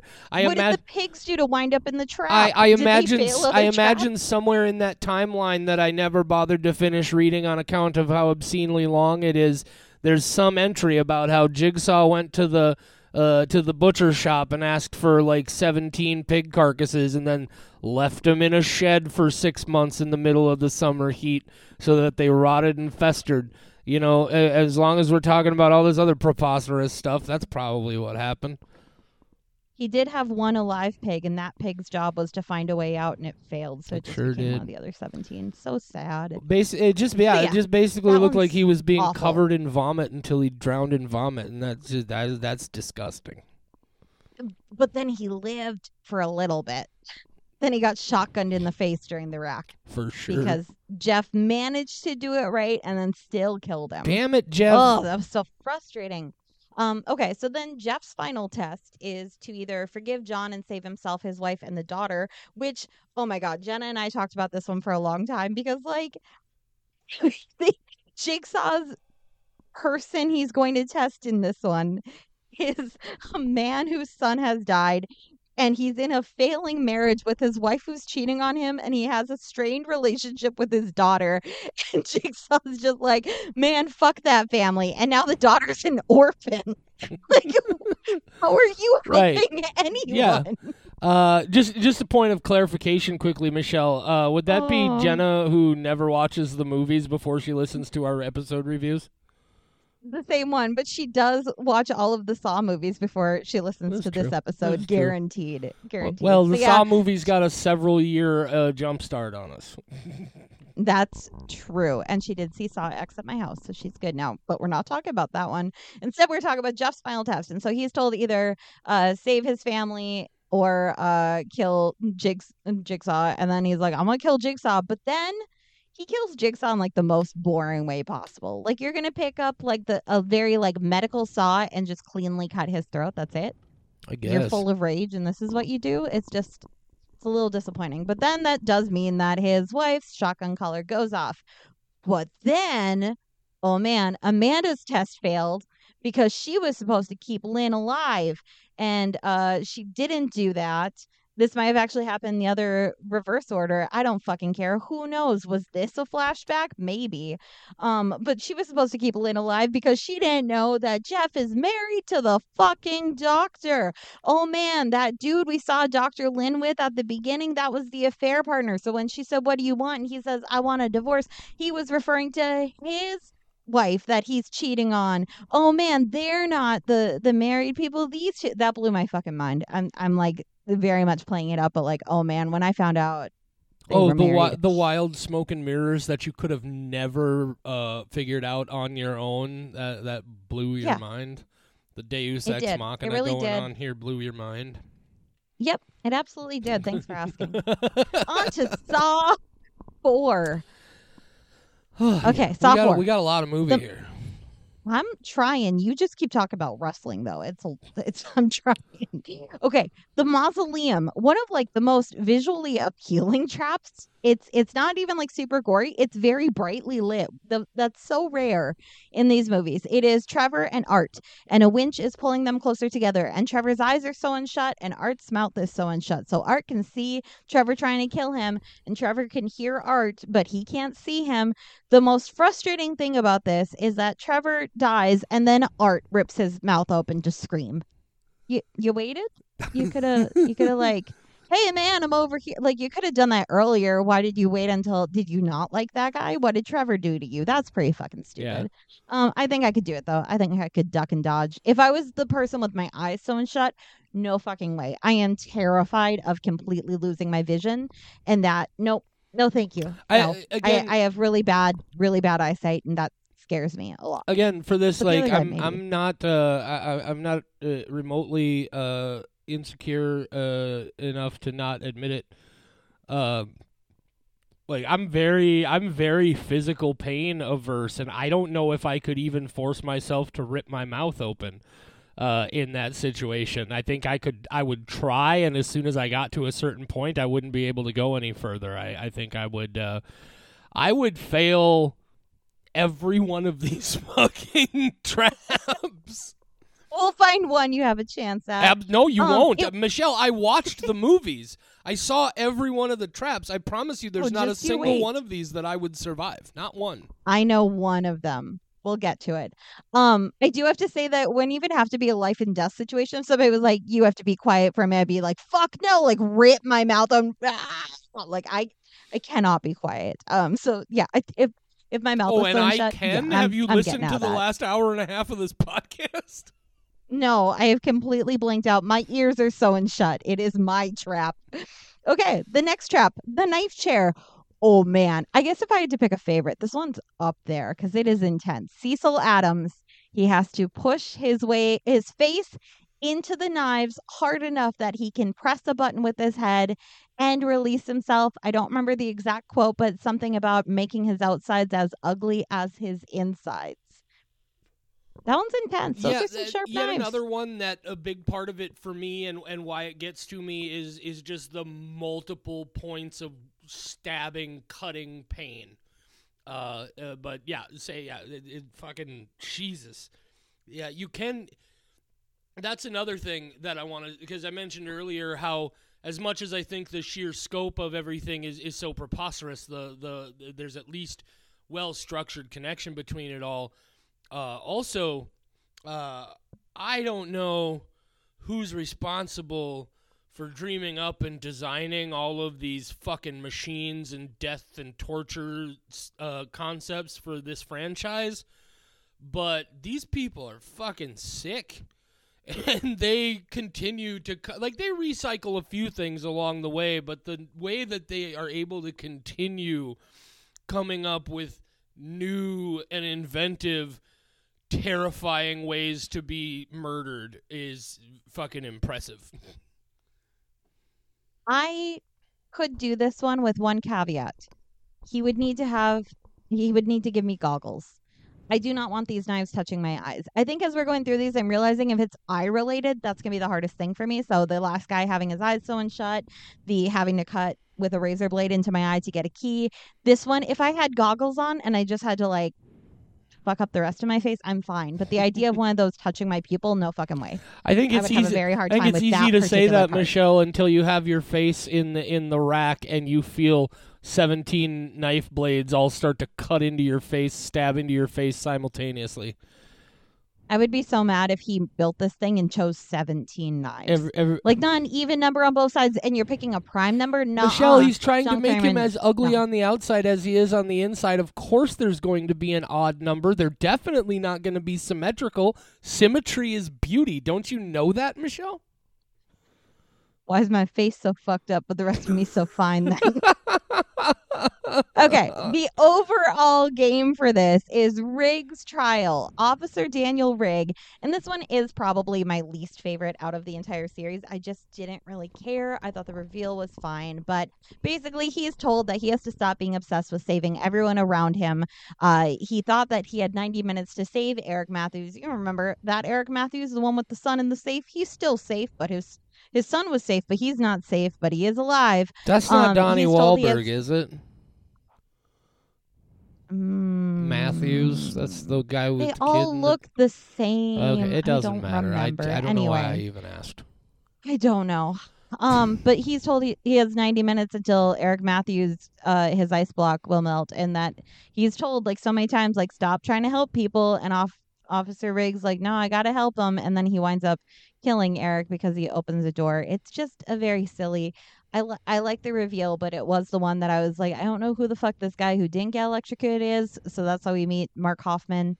It's a little too confusing for me. But there are some things that happen in between. First off, in his house, there is a scalping seat.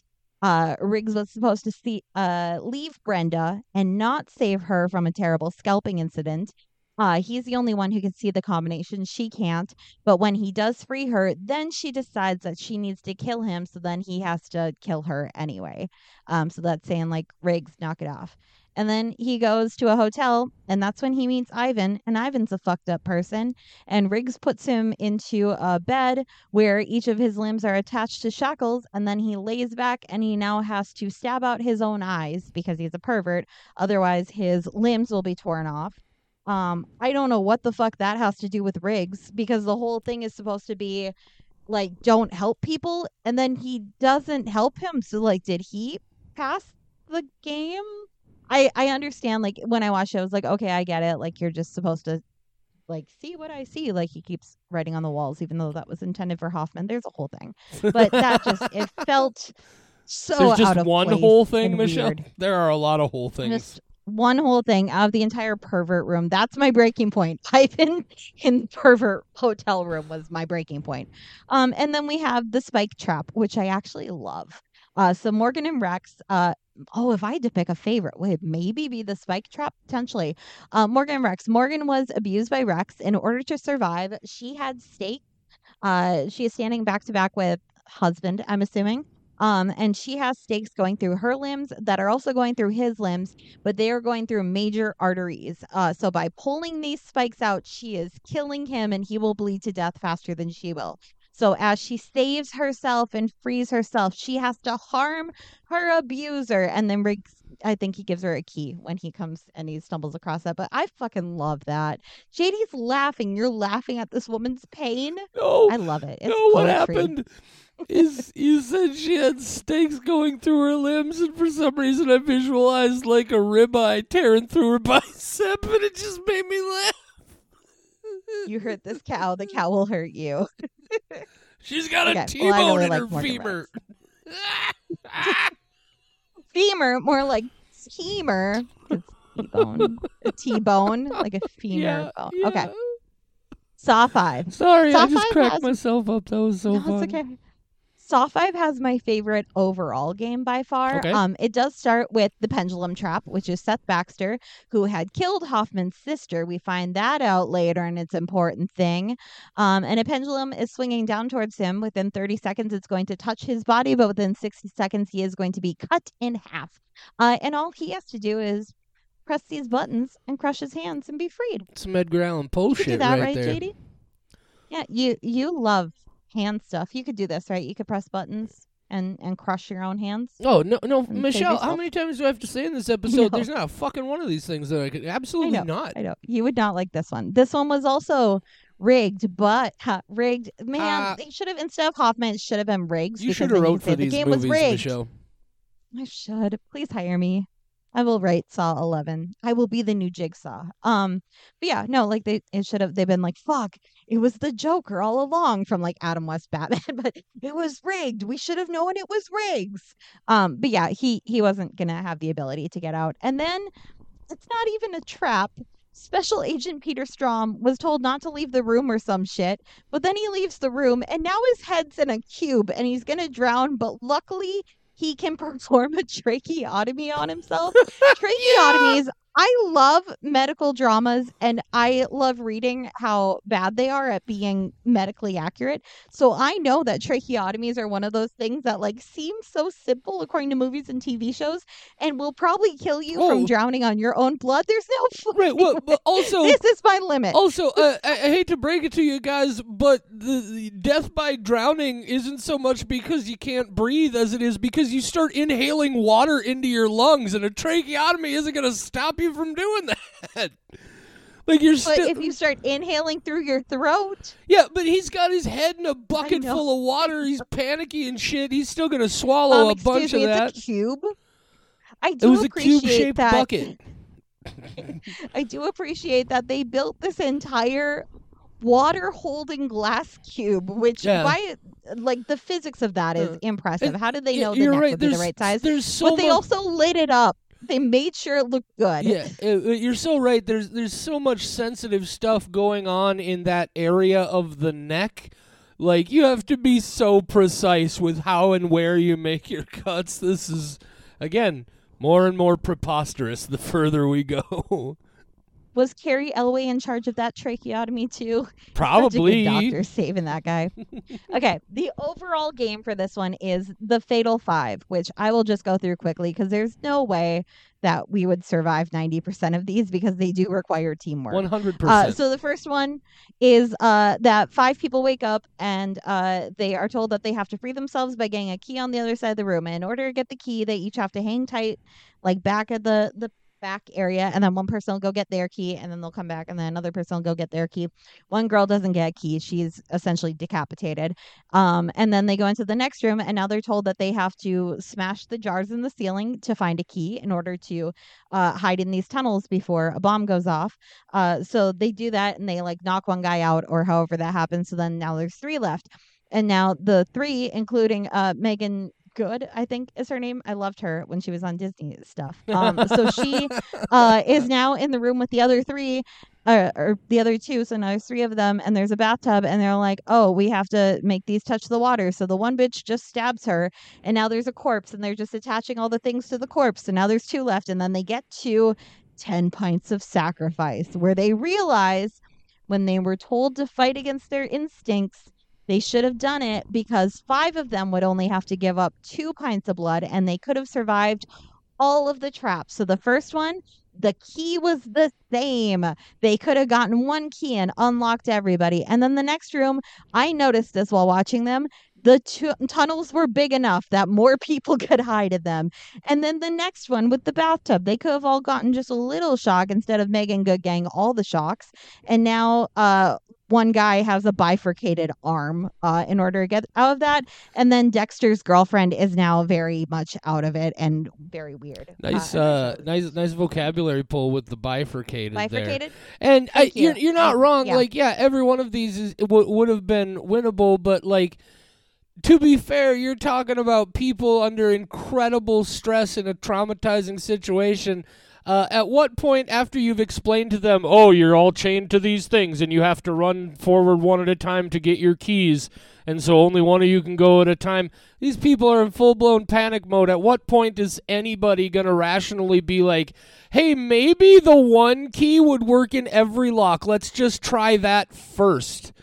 No, they're all... Well, maybe if they had taken 15 minutes to plan like he told them that they had, instead of waiting 1 minute and then going, nah, fuck this, and running towards it, they could have discussed that because they were told they had time Michelle, and they didn't use it. They're dumb. I think you drastically overestimate the ability of the average person to remain even remotely calm and rational and think clearly in any of these situations.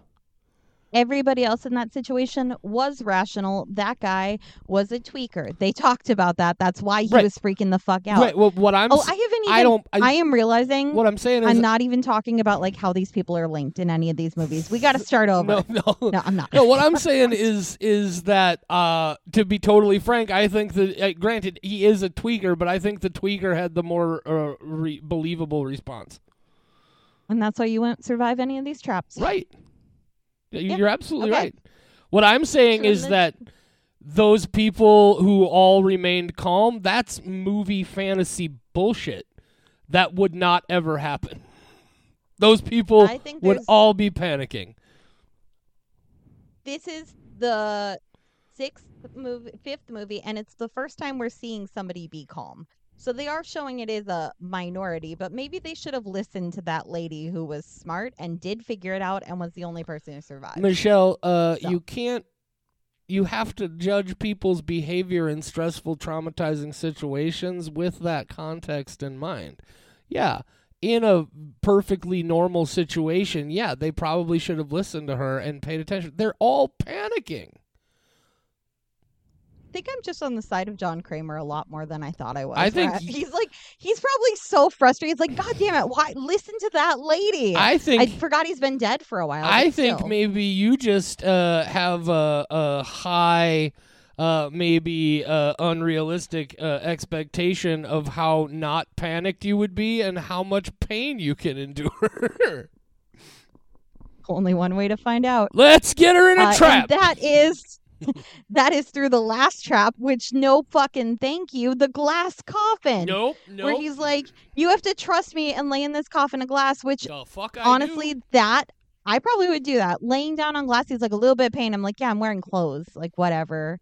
I'm going to slowly put myself in there. I'm not being thrown. But he says, no, fuck that. And then Hoffman goes down in the glass. And then this guy gets smushed. He gets smushed. It's real bad. Now he is, oh man, when Saw 6 starts and you see him being peeled off the ceiling, that is a great moment. It was. And now it was Saw gruesomely 6. delicious. Yes, it was fantastic. No squelches, very disappointing. So Saw 6, Pound of Flesh, Simone and Eddie, they have to cut the most flesh off of themselves so that their scale goes down more. And the one dude literally is physically larger, so he has more flesh, and he's way out ahead.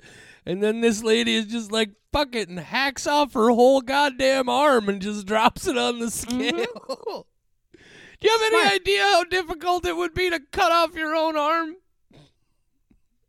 I do now, thanks to Simone. She made it look easy, though. What knives was she using? Put that in the commercial. I guess, to be fair, now that I think about it, there was that very famous story from a while back about that guy who was out on a hike in the wilderness, like in the hills or the mountains or whatever, and there was like a small landslide, and he got his arm trapped under a giant rock that he couldn't move, and so he knew he was either going to lay there and dehydrate and starve to death, or he had to do something, so he literally cut his own arm and then, like, right by the elbow, and then separated his arm at the elbow joint and walked the fuck out of there to safety after cutting off his own fucking arm.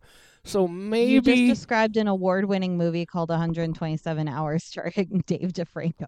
That's not an unknown story. I didn't say it was an unknown story. I said it was a very well-known story. It just I said it was a thing that happened a while back. But no, I guess so. Maybe this isn't as unbelievable as some of the other ones, but... No, she could do it. I have faith in her. Think you could cut your own arm off, Michelle? Yeah, of course you do. God, no. Fuck no. No, I don't. No, that one. Hell no. This one, okay, I know I've said, like, I've got some favorites early on, but fuck, I love Saw 6. William's trial. William is the head of a medical insurance company, and his employees are going Once down. again, how am I supposed to feel bad about this? How am I supposed to feel? Fuck that guy. I mean, absolutely fuck that guy. But hang on, here's what I love about it. It's William does fine for a while. So the first one is the oxygen crusher with Hank, who I think was a custodian. That's all he did at this company. Jigsaw, aka Detective Hoffman, is like, he's a lifelong smoker. Can you hold your breath more than he can? And then every time you inhale, your ribs get crushed. And like, what the fuck did Hank do to deserve being in this situation with William? Apparently. So poor fucking Hank, he gets crushed. And then they go to the trap that is called the gallows. I don't know if this is canon, but this is what sawfilms.fandom.com calls these names of these traps, and I hope that they're canon. But the next one is the gallows. And now William is holding two handles, and he has to let go of one, and that will kill that person. And his options are Addie, his secretary with a nice family who will miss him, and Alan, who's a generic guy who no one cares about. And in order to prove this point, Hoffman, aka Jigsaw, just shows pictures of him eating alone outside. And he's like, clearly he has no friends. Goes to eat by themselves. I go to eat by myself all the time. I know, it's so silly. Do you not go to eat by And yourself all the time, Michelle? I do. Like, apparently Jigsaw thinks, like, how have I seen you walking around if you're so sick and eating by yourself at the picnic? God, Maybe she he's just has, eating like, by this very himself narrow because frame. he needs to eat, but he's also knows he's sick, so he doesn't want to get anybody else sick. Jigsaw, you fucking jerk. I was just saying it's the same guy from Saw 1. Jigsaw's a real jerk. Have you noticed that over the course of these movies? He's really kind of a prick. John Kramer Jigsaw was definitely way better than Hoffman Jigsaw, because Hoffman Jigsaw just, he likes theatrics and they are fucking weird. So he has to choose who to save. And apparently Hoffman just doesn't care about the body count of innocent people because, yay, luckily Addie's the one who gets saved. Fucking Alan. No one likes him. They could have both died. Like, who cares if there's innocent bystanders? Fucking Alan. Fucking Alan. And then the steam maze. Debbie, she has 90 seconds to free herself from a steam maze. And William can stop the steam by pulling on a handle, and the steam will shoot into his face instead of Debbie's face, and she can get through. And then to thank him for helping her, she tries to saw him open to get a key inside. And then he kills her anyway. So that was a pointless This trap. is another one where I'm just like, Jesus, just when I thought they... There's no fucking way. Just when No. I thought they couldn't come up with even more unique fucking ideas for how to be excruciatingly painful, they hit you with scorching fucking steam. Just like you might as well get blasted with a fucking flamethrower. Holy shit. I could definitely handle freezing to death better than Oh I can yeah, handle- freezing you're just gonna Not even burning to death, steaming to Yeah. death. You're cooking. Yeah, freezing you're just gonna Awful. slowly go numb, probably fall asleep and go easy. Fucking burn it. Heat death just all around. No fucking way. No fucking way. Just fucking boiled her then- skin off with steam. Jesus. I could have used a lot more sloughing. but That's okay. like the ultimate in multiple tiny cuts all over your body. It's because it's like on the fucking molecular level that hot steam is just ripping all of your flesh apart. You know so much about science. Molecular level of death. I tell Okay. interestingly enough, Michelle, you happen to know that I also watched all 10 because I just watched the new Hellraiser last year, so I didn't go back and watch that again. But I, for the first time ever, watched all 10 of the Hellraiser films. And you know who would fucking love the Saw franchise is the Cenobites. Oh, They would fucking Oh, adore this man. thing. I want to see that film. John It's Kramer definitely Do you? X-rated. I bet you. Oh, Michelle, we gotta find some people. Don't tell anybody this idea that I'm about to spill out on the Okay. podcast. Listeners, Listen, plug your ears. yeah, plug your ears. Don't listen to this. Here's what we do: we write, Yeah, they're not we listening. write a crossover movie where Mm-hmm. it turns out John Kramer becomes Pinhead, because I mean I get it. They already told you who Pinhead was supposed to be, but they retconned so much shit in those movies anyway that what does it matter? But maybe you do like a fan film or so, or maybe he's not even Pinhead. Maybe John Kramer just finds the fucking Marchand box and he becomes like the key. Like he has to fight Pinhead and defeat him to become fucking king of the Cenobites or whatever. I don't know. All I'm saying is I watched a lot of fucking pain over the course of 20 movies.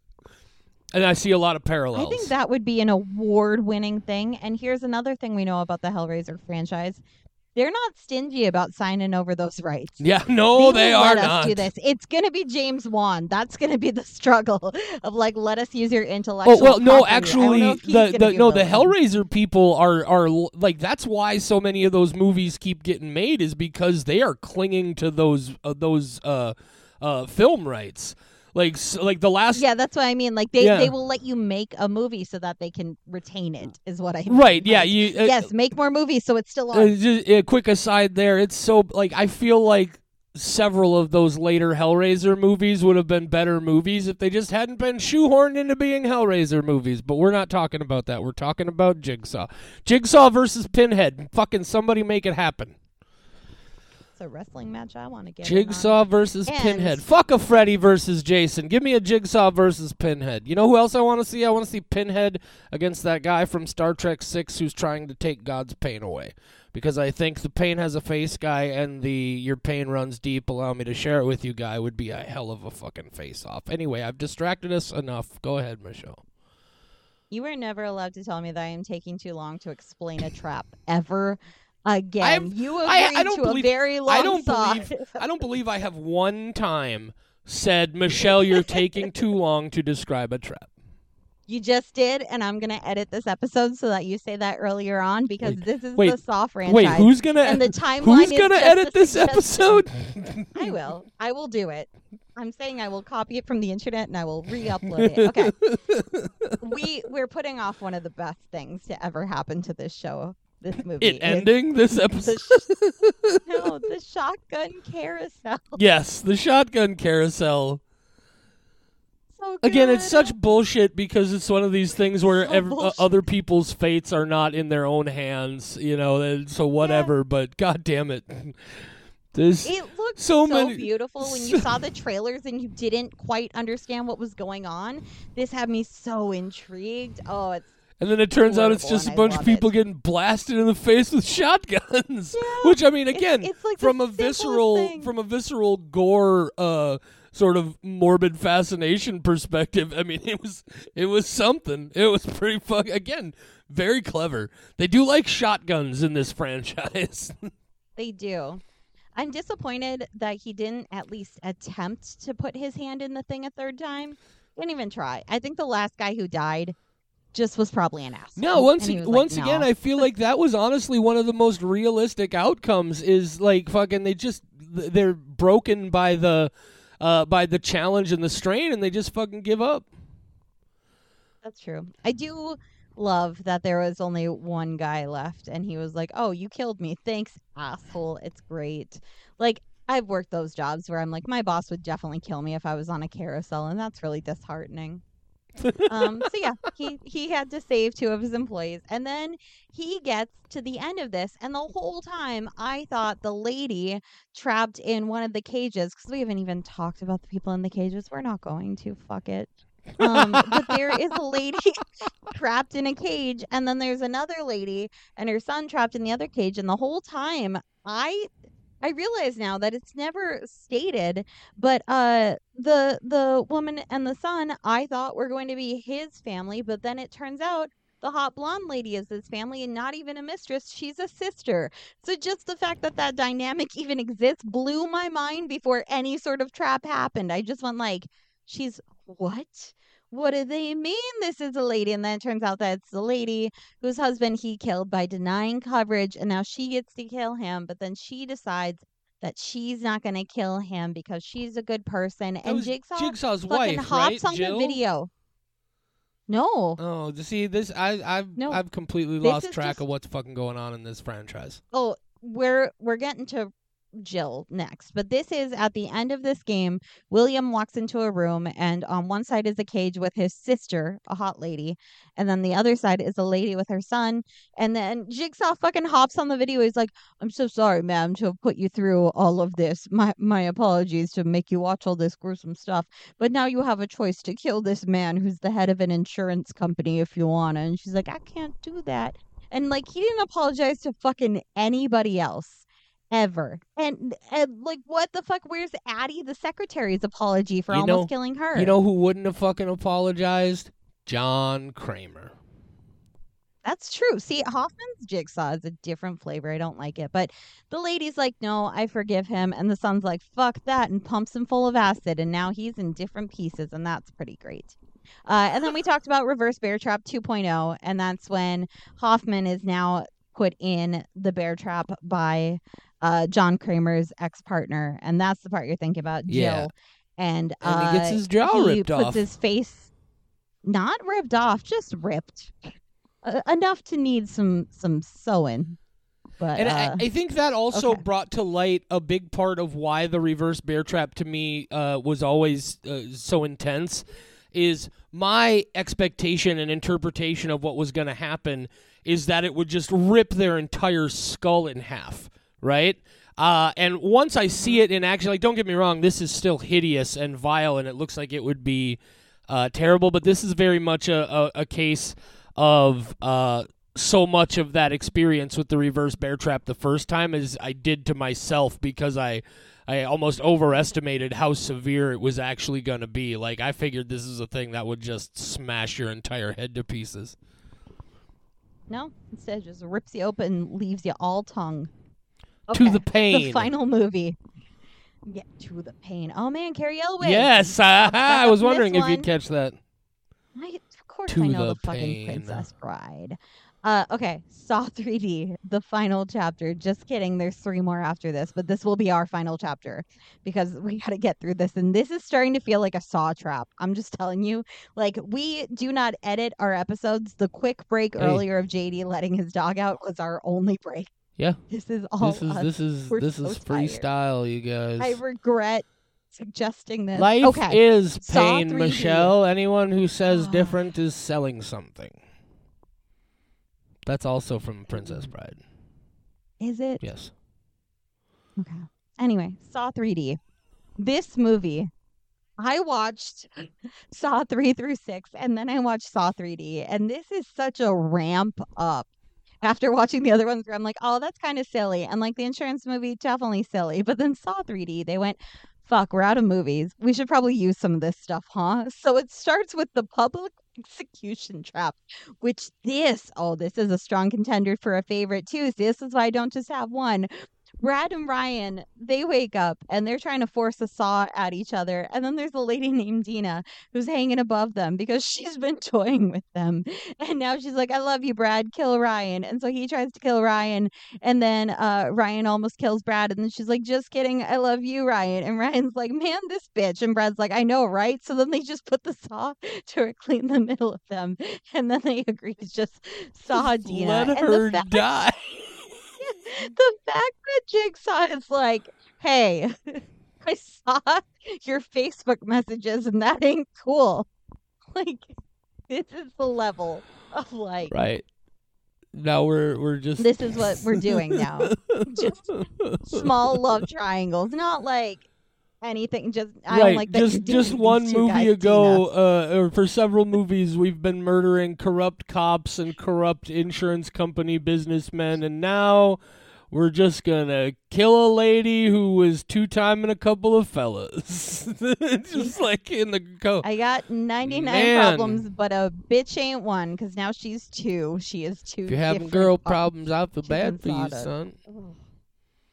The year's 94 so and my trunk is raw, and the begins. rearview mirror is a motherfucking law. I got 2 choices. I could do the whole thing. Anyway, go ahead. Hey, speaking of trunks, the horsepower trap. Ah, yes. It's a bunch of skinheads. Evan is super glued into a car, and the wheels are elevated and spinning. So now, if he doesn't get to this lever in time, the car is gonna fall down. And then a lot of his friends are gonna die in crazy ways. So he has to rip himself away from this seat of this car in order to pull the lever on the hood. And you guys, he doesn't do it because then the car. God, why am I laughing about this? The car falls on his girlfriend's preposterous, face, Michelle. and now her face is just like roomed away. The one guy had a ring through his face, and now that face has gone roomed away. Now fucking Evan's flying towards his friend who's stuck to a wall in this really fast car, and now he's flying out of the car. This is like this. What? What are you doing, Detective Hoffman? He's like, this is for sure. John took the reins off. This is for sure the movie where by the end of it, I was just laughing out loud in my room at just how utterly absurd this entire thing has become. And then we very briefly, I had posted about this on our Facebook because I was laughing so hard I had to pause. love this movie. I'd only seen it once. I thought I had seen it many times. I apparently only saw it the one time in the theater because I would have remembered more of these. The fucking lawnmower trap. It's only showing for 5 seconds while they are at a jigsaw victim support group because this happens so frequently that the people who do survive these traps, of which we only know two people at this support group, there are more out there that we haven't seen, but we will get to see in Saw 14 and 15 when we learn about John Kramer's teenage years and what he did to cause brain cancer. He was doing something back then that just evolved over time, and it was all his own fault. We learn how he met Jill Tuck. It's gonna be great in Saw 14 and 15. But the fucking lawnmower trap, this woman was hanging from like a sparky rod against the guy who I think she said was abusing her. It doesn't matter. I don't fucking care why they're there. What I do care about is that they're both hanging from rods and one of them has to let go and fall into at least 15 lawnmowers just propped with their blades facing upwards. There might be more. What happened before this? How are they in this predicament now? Did they wake up and like how were they hanging on before? Like how did they find all of these lawnmowers and prop them up this way? How did they start them all at the same time or did they start them one at a time? And this is where the plot falls apart for me in this series. Everything up to this completely believable. Detective I guess that's Hoffman one way of putting looking at together things. Sure. putting together the lawnmower trap. That's too far. That's the bridge too far for you. That was Yeah. the one. Do you think you could survive the No! lawnmower trap? I couldn't survive any of these, Michelle. How many times am I gonna have to say it? Oh my god. Oh, I several was more, going I'm to tell you sure. the one I think you could survive is the one where you're put in a cage and then Jigsaw apologizes to you for that and gives you the option to kill an insurance salesman. When you But think what they- happens in that trap if you don't kill the guy? Do you die then? Everybody lives. No, just everybody lives. If you just That's don't, it. all you have to do is just not kill a person, and then everybody else lives. You can also kill him and you're fine. Yeah, nothing happens to you. I just That's get why to Jigsaw decide gets on whether the this video and dude dies or apologizes. not. Yep, Why? and you're just stuck in No, a cage for an hour. Why? Okay, so remind me: did he kill the dude or did he not kill the dude? She didn't kill the dude. The son went, fuck that, and he killed the dude. And then did they still all go away? Did they all get away scot-free, no harm? We never hear from them again. I have no idea what happened to Yeah, this. see, you can't trust this motherfucker. That's true. Hoffman probably did like let them starve to death after, but he was like, man, that was metal as fuck. Okay. Now we get into the second. Also, frankly, most I would brutal- probably find a way to fuck that trap up. You would fuck that trap. Fascinating. Fuck okay. that trap up, Now Michelle. Now we are at Bobby's trial. This fucking movie. Don't go taking words out Bobby of my mouth. lied. Bobby was not in a Jigsaw trap. He said God he damn it, was, Bobby. but he didn't. He's a best-selling author, and he runs into John Kramer at a book signing, and John Kramer is trying to look like a millennial. It's like Oh, it's baking bad. hands in the Oh, it's back. so bad. It's a backward cap. I fucking love this movie. Okay, and he's like, "Don't worry, we've met," because he's Jigsaw. Okay, so Bobby, Like he's that in sequence trap. made me really feel like they were trying so hard to make Jigsaw like a version of Meme. like Hannibal Lecter from Oh my not God. Silence of the Lambs specifically, but from like Hannibal and Red Dragon. Like they put him in that wig and they're trying to make him clever, and he's not like there is a lot of this franchise that like it's obviously really violent and it gets put in with horror, but as we said it previously, there is a lot of this franchise that is really just crime thriller. It's very much just a serial killer thing, except it's like the Rube Goldberg serial killer device. The real crime is what they did to Jigsaw in that outfit because he got memed so hard. Yeah, they did. It is hello, fellow Didn't children. they give him like a weird okay, so wig Bobby, too? I know. Bobby is now put in his own game, Bobby's Can trial. you And the first fly, one, Bobby? oh man, this one's so fucked up. Nina is his publicist, and Nina tells lies. So, in order for Nina to speak no God damn evil, it, Nina. she is put in the silent circle. And now she has a string coming out of her mouth that has a fish hook at the Nope. end with a key, Nope. and he has 60 seconds to pull this fish hook out of her, and she can't yell because the metal post will get closer and impale her. Nope. I couldn't do either Nope. part of this. I couldn't. No, I mean, There's no fucking way. well, I'll tell you exactly how that's going to end is he's going to try to pull that fucking hook out of my throat, and I'm going to scream and be impaled. That's literally how that's... I'm going to, probably like, going to scream before he ever even tries to pull the hook out. I'm just going to swallow really hard until I have completely swallowed the string so he doesn't have an option. And then I'm just going to wait patiently. You think To be Jigsaw's going to murdered. let you get away with that, Michelle?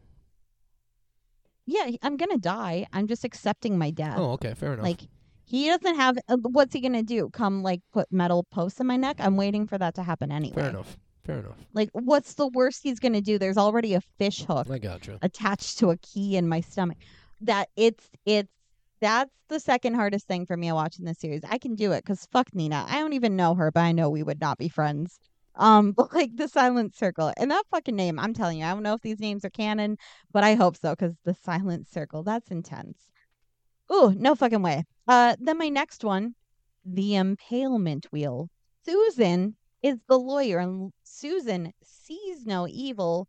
So now she is gonna have pointy things put into her eyes and her mouth, which like props on him getting that perfectly, so that it was perfectly lined up with her eyes.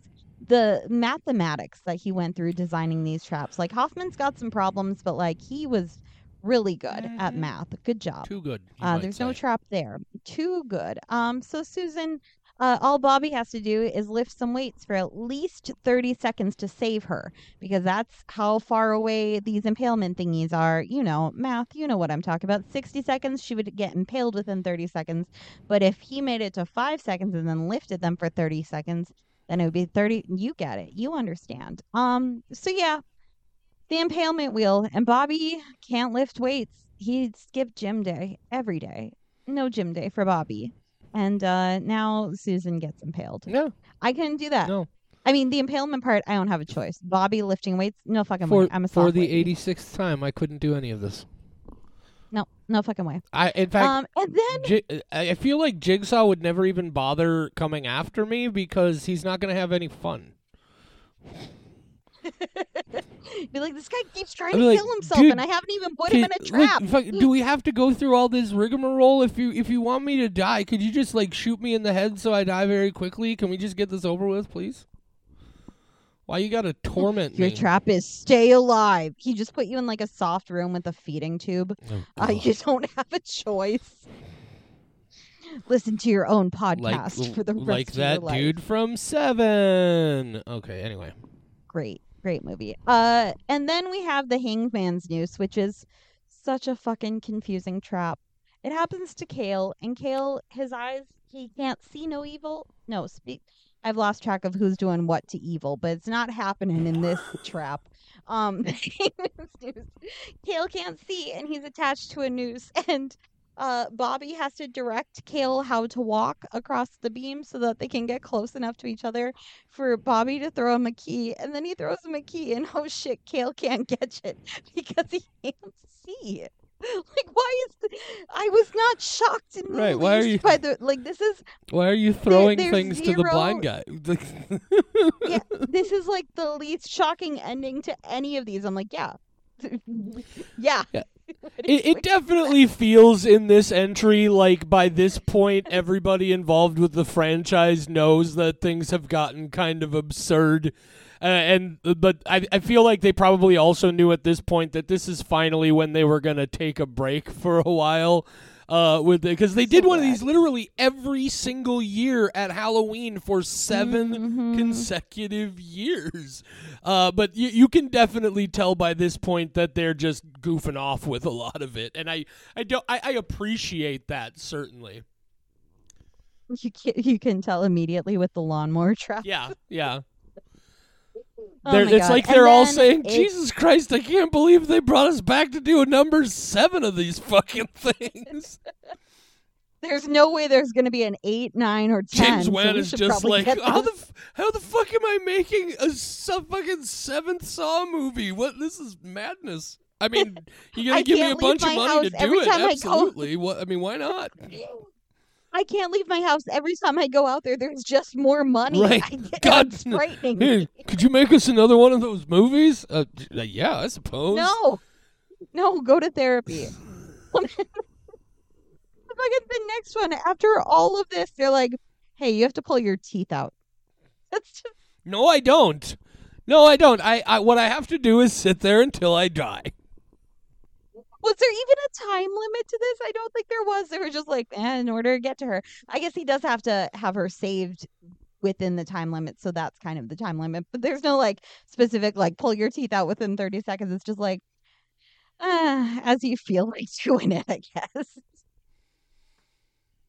Pull your fucking teeth out. And it goes on for so long. So long that we're cutting between him pulling his teeth out and the police closing in on him. And we're just constantly going back and forth. And then we're cutting to Hoffman just like hanging out reading a book. And he's like, no, go, not me. Go back to the guy pulling his teeth out. And then we do. And then we like go back to James Wan. And he's like, they keep giving me more money. And then we go back to more. It goes on for like half the movie. It's, It's so good. it's just like, so good. Okay. they call him up and be like, "Hey, James, had another banger opening weekend. You got another one of these in you?" And he's just like looking cross-eyed into nowhere in his room. He's just like, pull their teeth "What out. the fuck is going?" I was, yeah, I guess. Let's Oh do my it God, again. it's so good. And then I'm so glad that okay, technically this is not the ending of the movie. This is the ending of our trap list. But this is what we're ending on for the pages and pages of notes that I had, and that is the brazen bull. Oh God, it's very This biblical. entire time, Bobby's wife Joyce has been tied up in a separate area, and she does not know that Bobby is a liar. I don't know if Hoffman knows that Bobby's wife does not know the real truth. I think he knows that Joyce does I not don't know, think and that Hoffman makes this more fucked up. cares. I don't think he can, but I do think he's like she doesn't even know. I don't think Hoffman Oh, man, cares fuck because this at this bitch. point it's very clear that fucking James Wan doesn't even care. He's just like, I what cared kind a of lot. preposterous bullshit can I get them to give me millions of dollars to do on Oh film? my god, I will. I'll give him more money for it. So he gets to his wife and then Jigsaw's like, "Oh man, here's a trap. This is going to be really easy for you cuz you've done it before, huh?" And then he tells him that he has to put hooks into his pectorals and lift himself up and attach two cords because that's what he had done last time and he's like, "As you know, the pectoral muscles can support your entire body weight, huh? Didn't you know that? You should because you've done this before." And then I fucking love that he does it and he's wrong. And his pectoral muscle, like the thing Just that he rips came up right with, out. if it had worked, I'd been like, oh shit, wow, way to go. But no, the fact that he lied about something he couldn't have even been right Oh about. my Like, God. and then he's not the one who suffers. His poor wife, Joyce, who did nothing. Mhm. She had no idea. She Oh, she thought did she something, was, there Michelle. was She existed. Her toxic trait was she existing. Bobby's wife Joyce then gets cooked alive in a bowl. And I thought there's no fucking way you're going to cook this lady. There's gonna be another twist and something Nope. bad's gonna happen to Bobby. No, he's watching his wife just get cooked. And then Jill Tuck gets reverse bear trapped and she has a tongue now, and now Carrie Elway is mad. And now he's gonna kill Hoffman, and that's the end of the entire fucking Saw franchise until they made three more. Oh my God. Michelle, do you understand at least a little bit now about why I say is there's just so goddamn much of it that it I really do. First of all, what I want to say is at the beginning of this episode, I gave the overall arc of these films a 2 out of 5. I do want to bump that up to a 3 because as I was sitting here, like I said, there are things about the structuring. God damn it, dog, calm down. There are things about the structuring of this and the writing and they really do a good job of not recycling traps and coming up with new ideas. I just having had the opportunity to sit down and talk about it for a while, I definitely appreciate the craft of this a bit more. So I'm going to bump that from a 2 to a 3 for the overall 7 movie arc, with the caveat that the first one is still a 4 skull movie. Well, on average, they get 5 skulls for me, which does mean that this is our first 35 skull People who just episode. recently joined us are going to be like, Jesus, does this fucking guy change his scores all the time? Yes, because the scores don't matter, guys. Have you figured that out? It gives me such anxiety. The scores are fucking meaningless. It's all a gimmick. Oh, my scores, on the other hand, Michelle's are, score. Yes, I want to be clear about that. Michelle's scores are thought out and put some consideration into. JD's scores are more like, oh, how do I feel about this movie right now in this moment, depending on whether or not I took my medication and how long ago that was. When was the last time you ate, JD? What's your blood sugar looking like right now? You can't read anything into my scores. JD. Yeah. I just made the mistake of counting how many pages of notes I wrote. How many did you write? Frenzied hour. 8. Using size 11 Calibri font. That was my frenzy. Jesus. Single space? This is what you guys got. Single space. Jesus Christ. And you thought I had gone on too long with just reading the little timeline bits at the beginning of this. No, I just thought that you were making the wrong point because it did not seem absurd to me. You could have told me his whole life story and be like, yeah, he was an old guy when Saul. No, yeah, and you're absolutely right. Like I said, they do an impressive job of maintaining the threads of it over the course of it. It's just I feel like two things, especially after being able to have this chat with you. Two things. I feel like if this was a 3-movie franchise and not a 7-movie franchise, overall, I would be able to appreciate it a lot more. Because, again, at 7 movies, it just becomes so much that it's just more than I need at that point. Also, I feel like I probably would have had a better experience with these movies. I didn't see a single one of these theatrically, of course, because I just saw them all except the first one recently. I feel like I probably would have enjoyed these films a bit more if I had been able to see them as a collective experience in a theater, or even just watching them on video with a few friends rather than just sitting at home and watching them by myself. Oh, you don't want to just hang out and watch Saw 3 through 7 and then Spiral by yourself on a random Thursday? I'm not saying I didn't want to do it. I watch plenty of movies by myself all the time. I feel like a big part of my appreciation of the Paranormal Activity franchise is because a friend of mine and I were really into it together, and we made it a point every year to go see those movies together, and we saw them in crowded theaters. And just being able to, there are certain types of horror movies that are just better in that environment. And I think I probably would have gotten into this a lot more if I had been able to experience them in that scenario. Saw 5 in the theaters was a bad experience because I did not realize until the end that Strom and Hoffman were 2 different people. So until they were in the same room together, I was like, wait, these guys are they're 2 different detectives? Like, so that was very confusing. And like even to keep it on a James Wan note, like I saw Malignant at home by myself. I saw Megan in a theater full of people, and it's no surprise to me that Malignant didn't really work for me and I didn't get into it, and Megan is one of my favorite fucking movies of the year. I've watched it 3 times already. I feel like that I'm getting to a point where I feel like James Wan movies should almost only be experienced in a theater, at least for the first time. You should always see them for the first time with a crowd.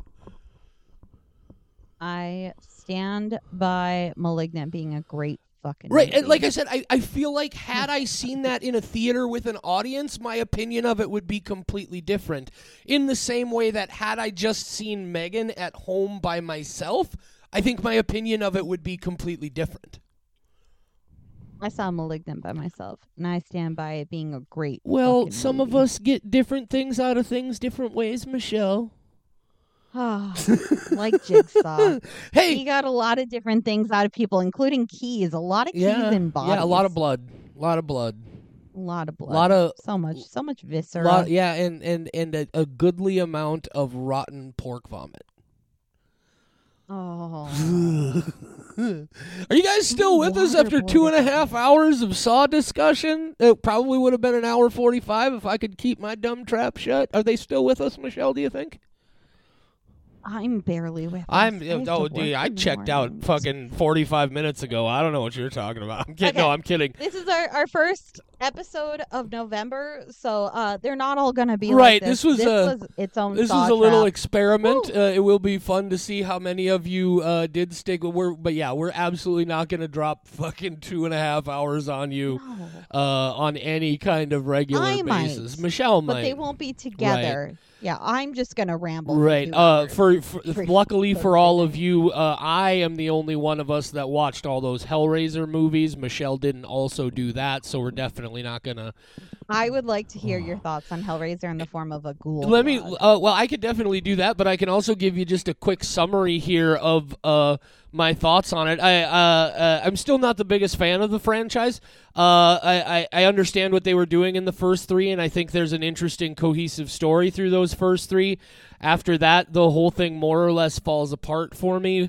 I thought number 4 was kind of silly, and I think there are 2 of them that I actually really liked, and I don't remember what their subtitles are, but number 6 and number 10 are especially examples of movies that I thought if they hadn't fucking shoehorned all this little bits of Hellraiser shit into this and had just left these alone, they would have been pretty solid movies on their own. I also, of course, though, have to wonder is if they hadn't shoehorned all that Hellraiser stuff into them, would these movies ever have been made in the first place? But that's kind of my general thoughts, and I will take some time to write some things up. Keep your eyes on the Ghoul blog at WeWatchShudder.com. I'm not sure how long it'll take me to get to it because I got the executive dysfunction. But keep your eyes out for that. I would have liked the Hellraiser film. Gouge your eyes out for that. Dear God. That scared me. I'm so tired. I jumped so much. I was like, fuck Amanda. Take mask. Okay. Run that shit back, bitch. I'm stylish. Up. Clock tuck, black t-shirt, Billie Eilish. You know that song, Michelle? You also have been listening to Sophie all morning? Because I have. I keep saying Sophie Turner. That's the chick from Game of Thrones. Yeah, Sophie Hunter. I don't know who that is. I've been listening to Sophie Hunter all fucking day. That's that song. No, it's not. Oh, sorry. No. Hang on. Sorry. She does her own ad-lib verse to it that has completely replaced the original for me. Oh. And there is no version that is not Sophie Hunter version. This is Armani White is who did the original version. I know. Yeah, Sophie Hunter Glock does a black freestyle t-shirt, over it, Billie and it's Eilish. way better. Run that shit back, bitch. So I don't I'm even stylish. think that song without her. Anyway, okay.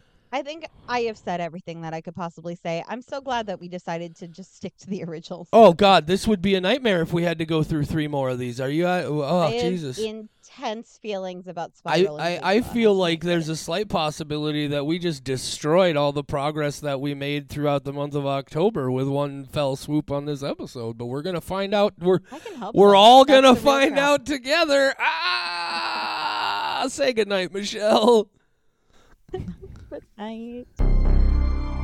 We Watch Shudder is a production of Rat Factory Media, your home for all of today's Rat Factoryist podcasts. The views and opinions of the hosts and guests of We Watch Shudder are their own and do not necessarily reflect the views and opinions of Rat Factory Media. But wait, aren't Rat Factory Media and We Watch Shudder the same people? Shut your cake hole, Charlie. Nobody asked you. We Watch Shudder is available free on all major podcast platforms, and the easiest way to support We Watch Shudder is also free. Just leave a rating and review on your platform of choice. Merge your consciousness with ours on Facebook, Instagram, TikTok, and Twitter. We're at We Watch Shudder on all those social media platforms. Or find us the old-fashioned way, on the web at WeWatchShudder.com or by email at mail@WeWatchShudder.com. Heck, you can even leave us a voicemail at 701-566-9510. No, seriously, 701-566-9510. Try it if you dare.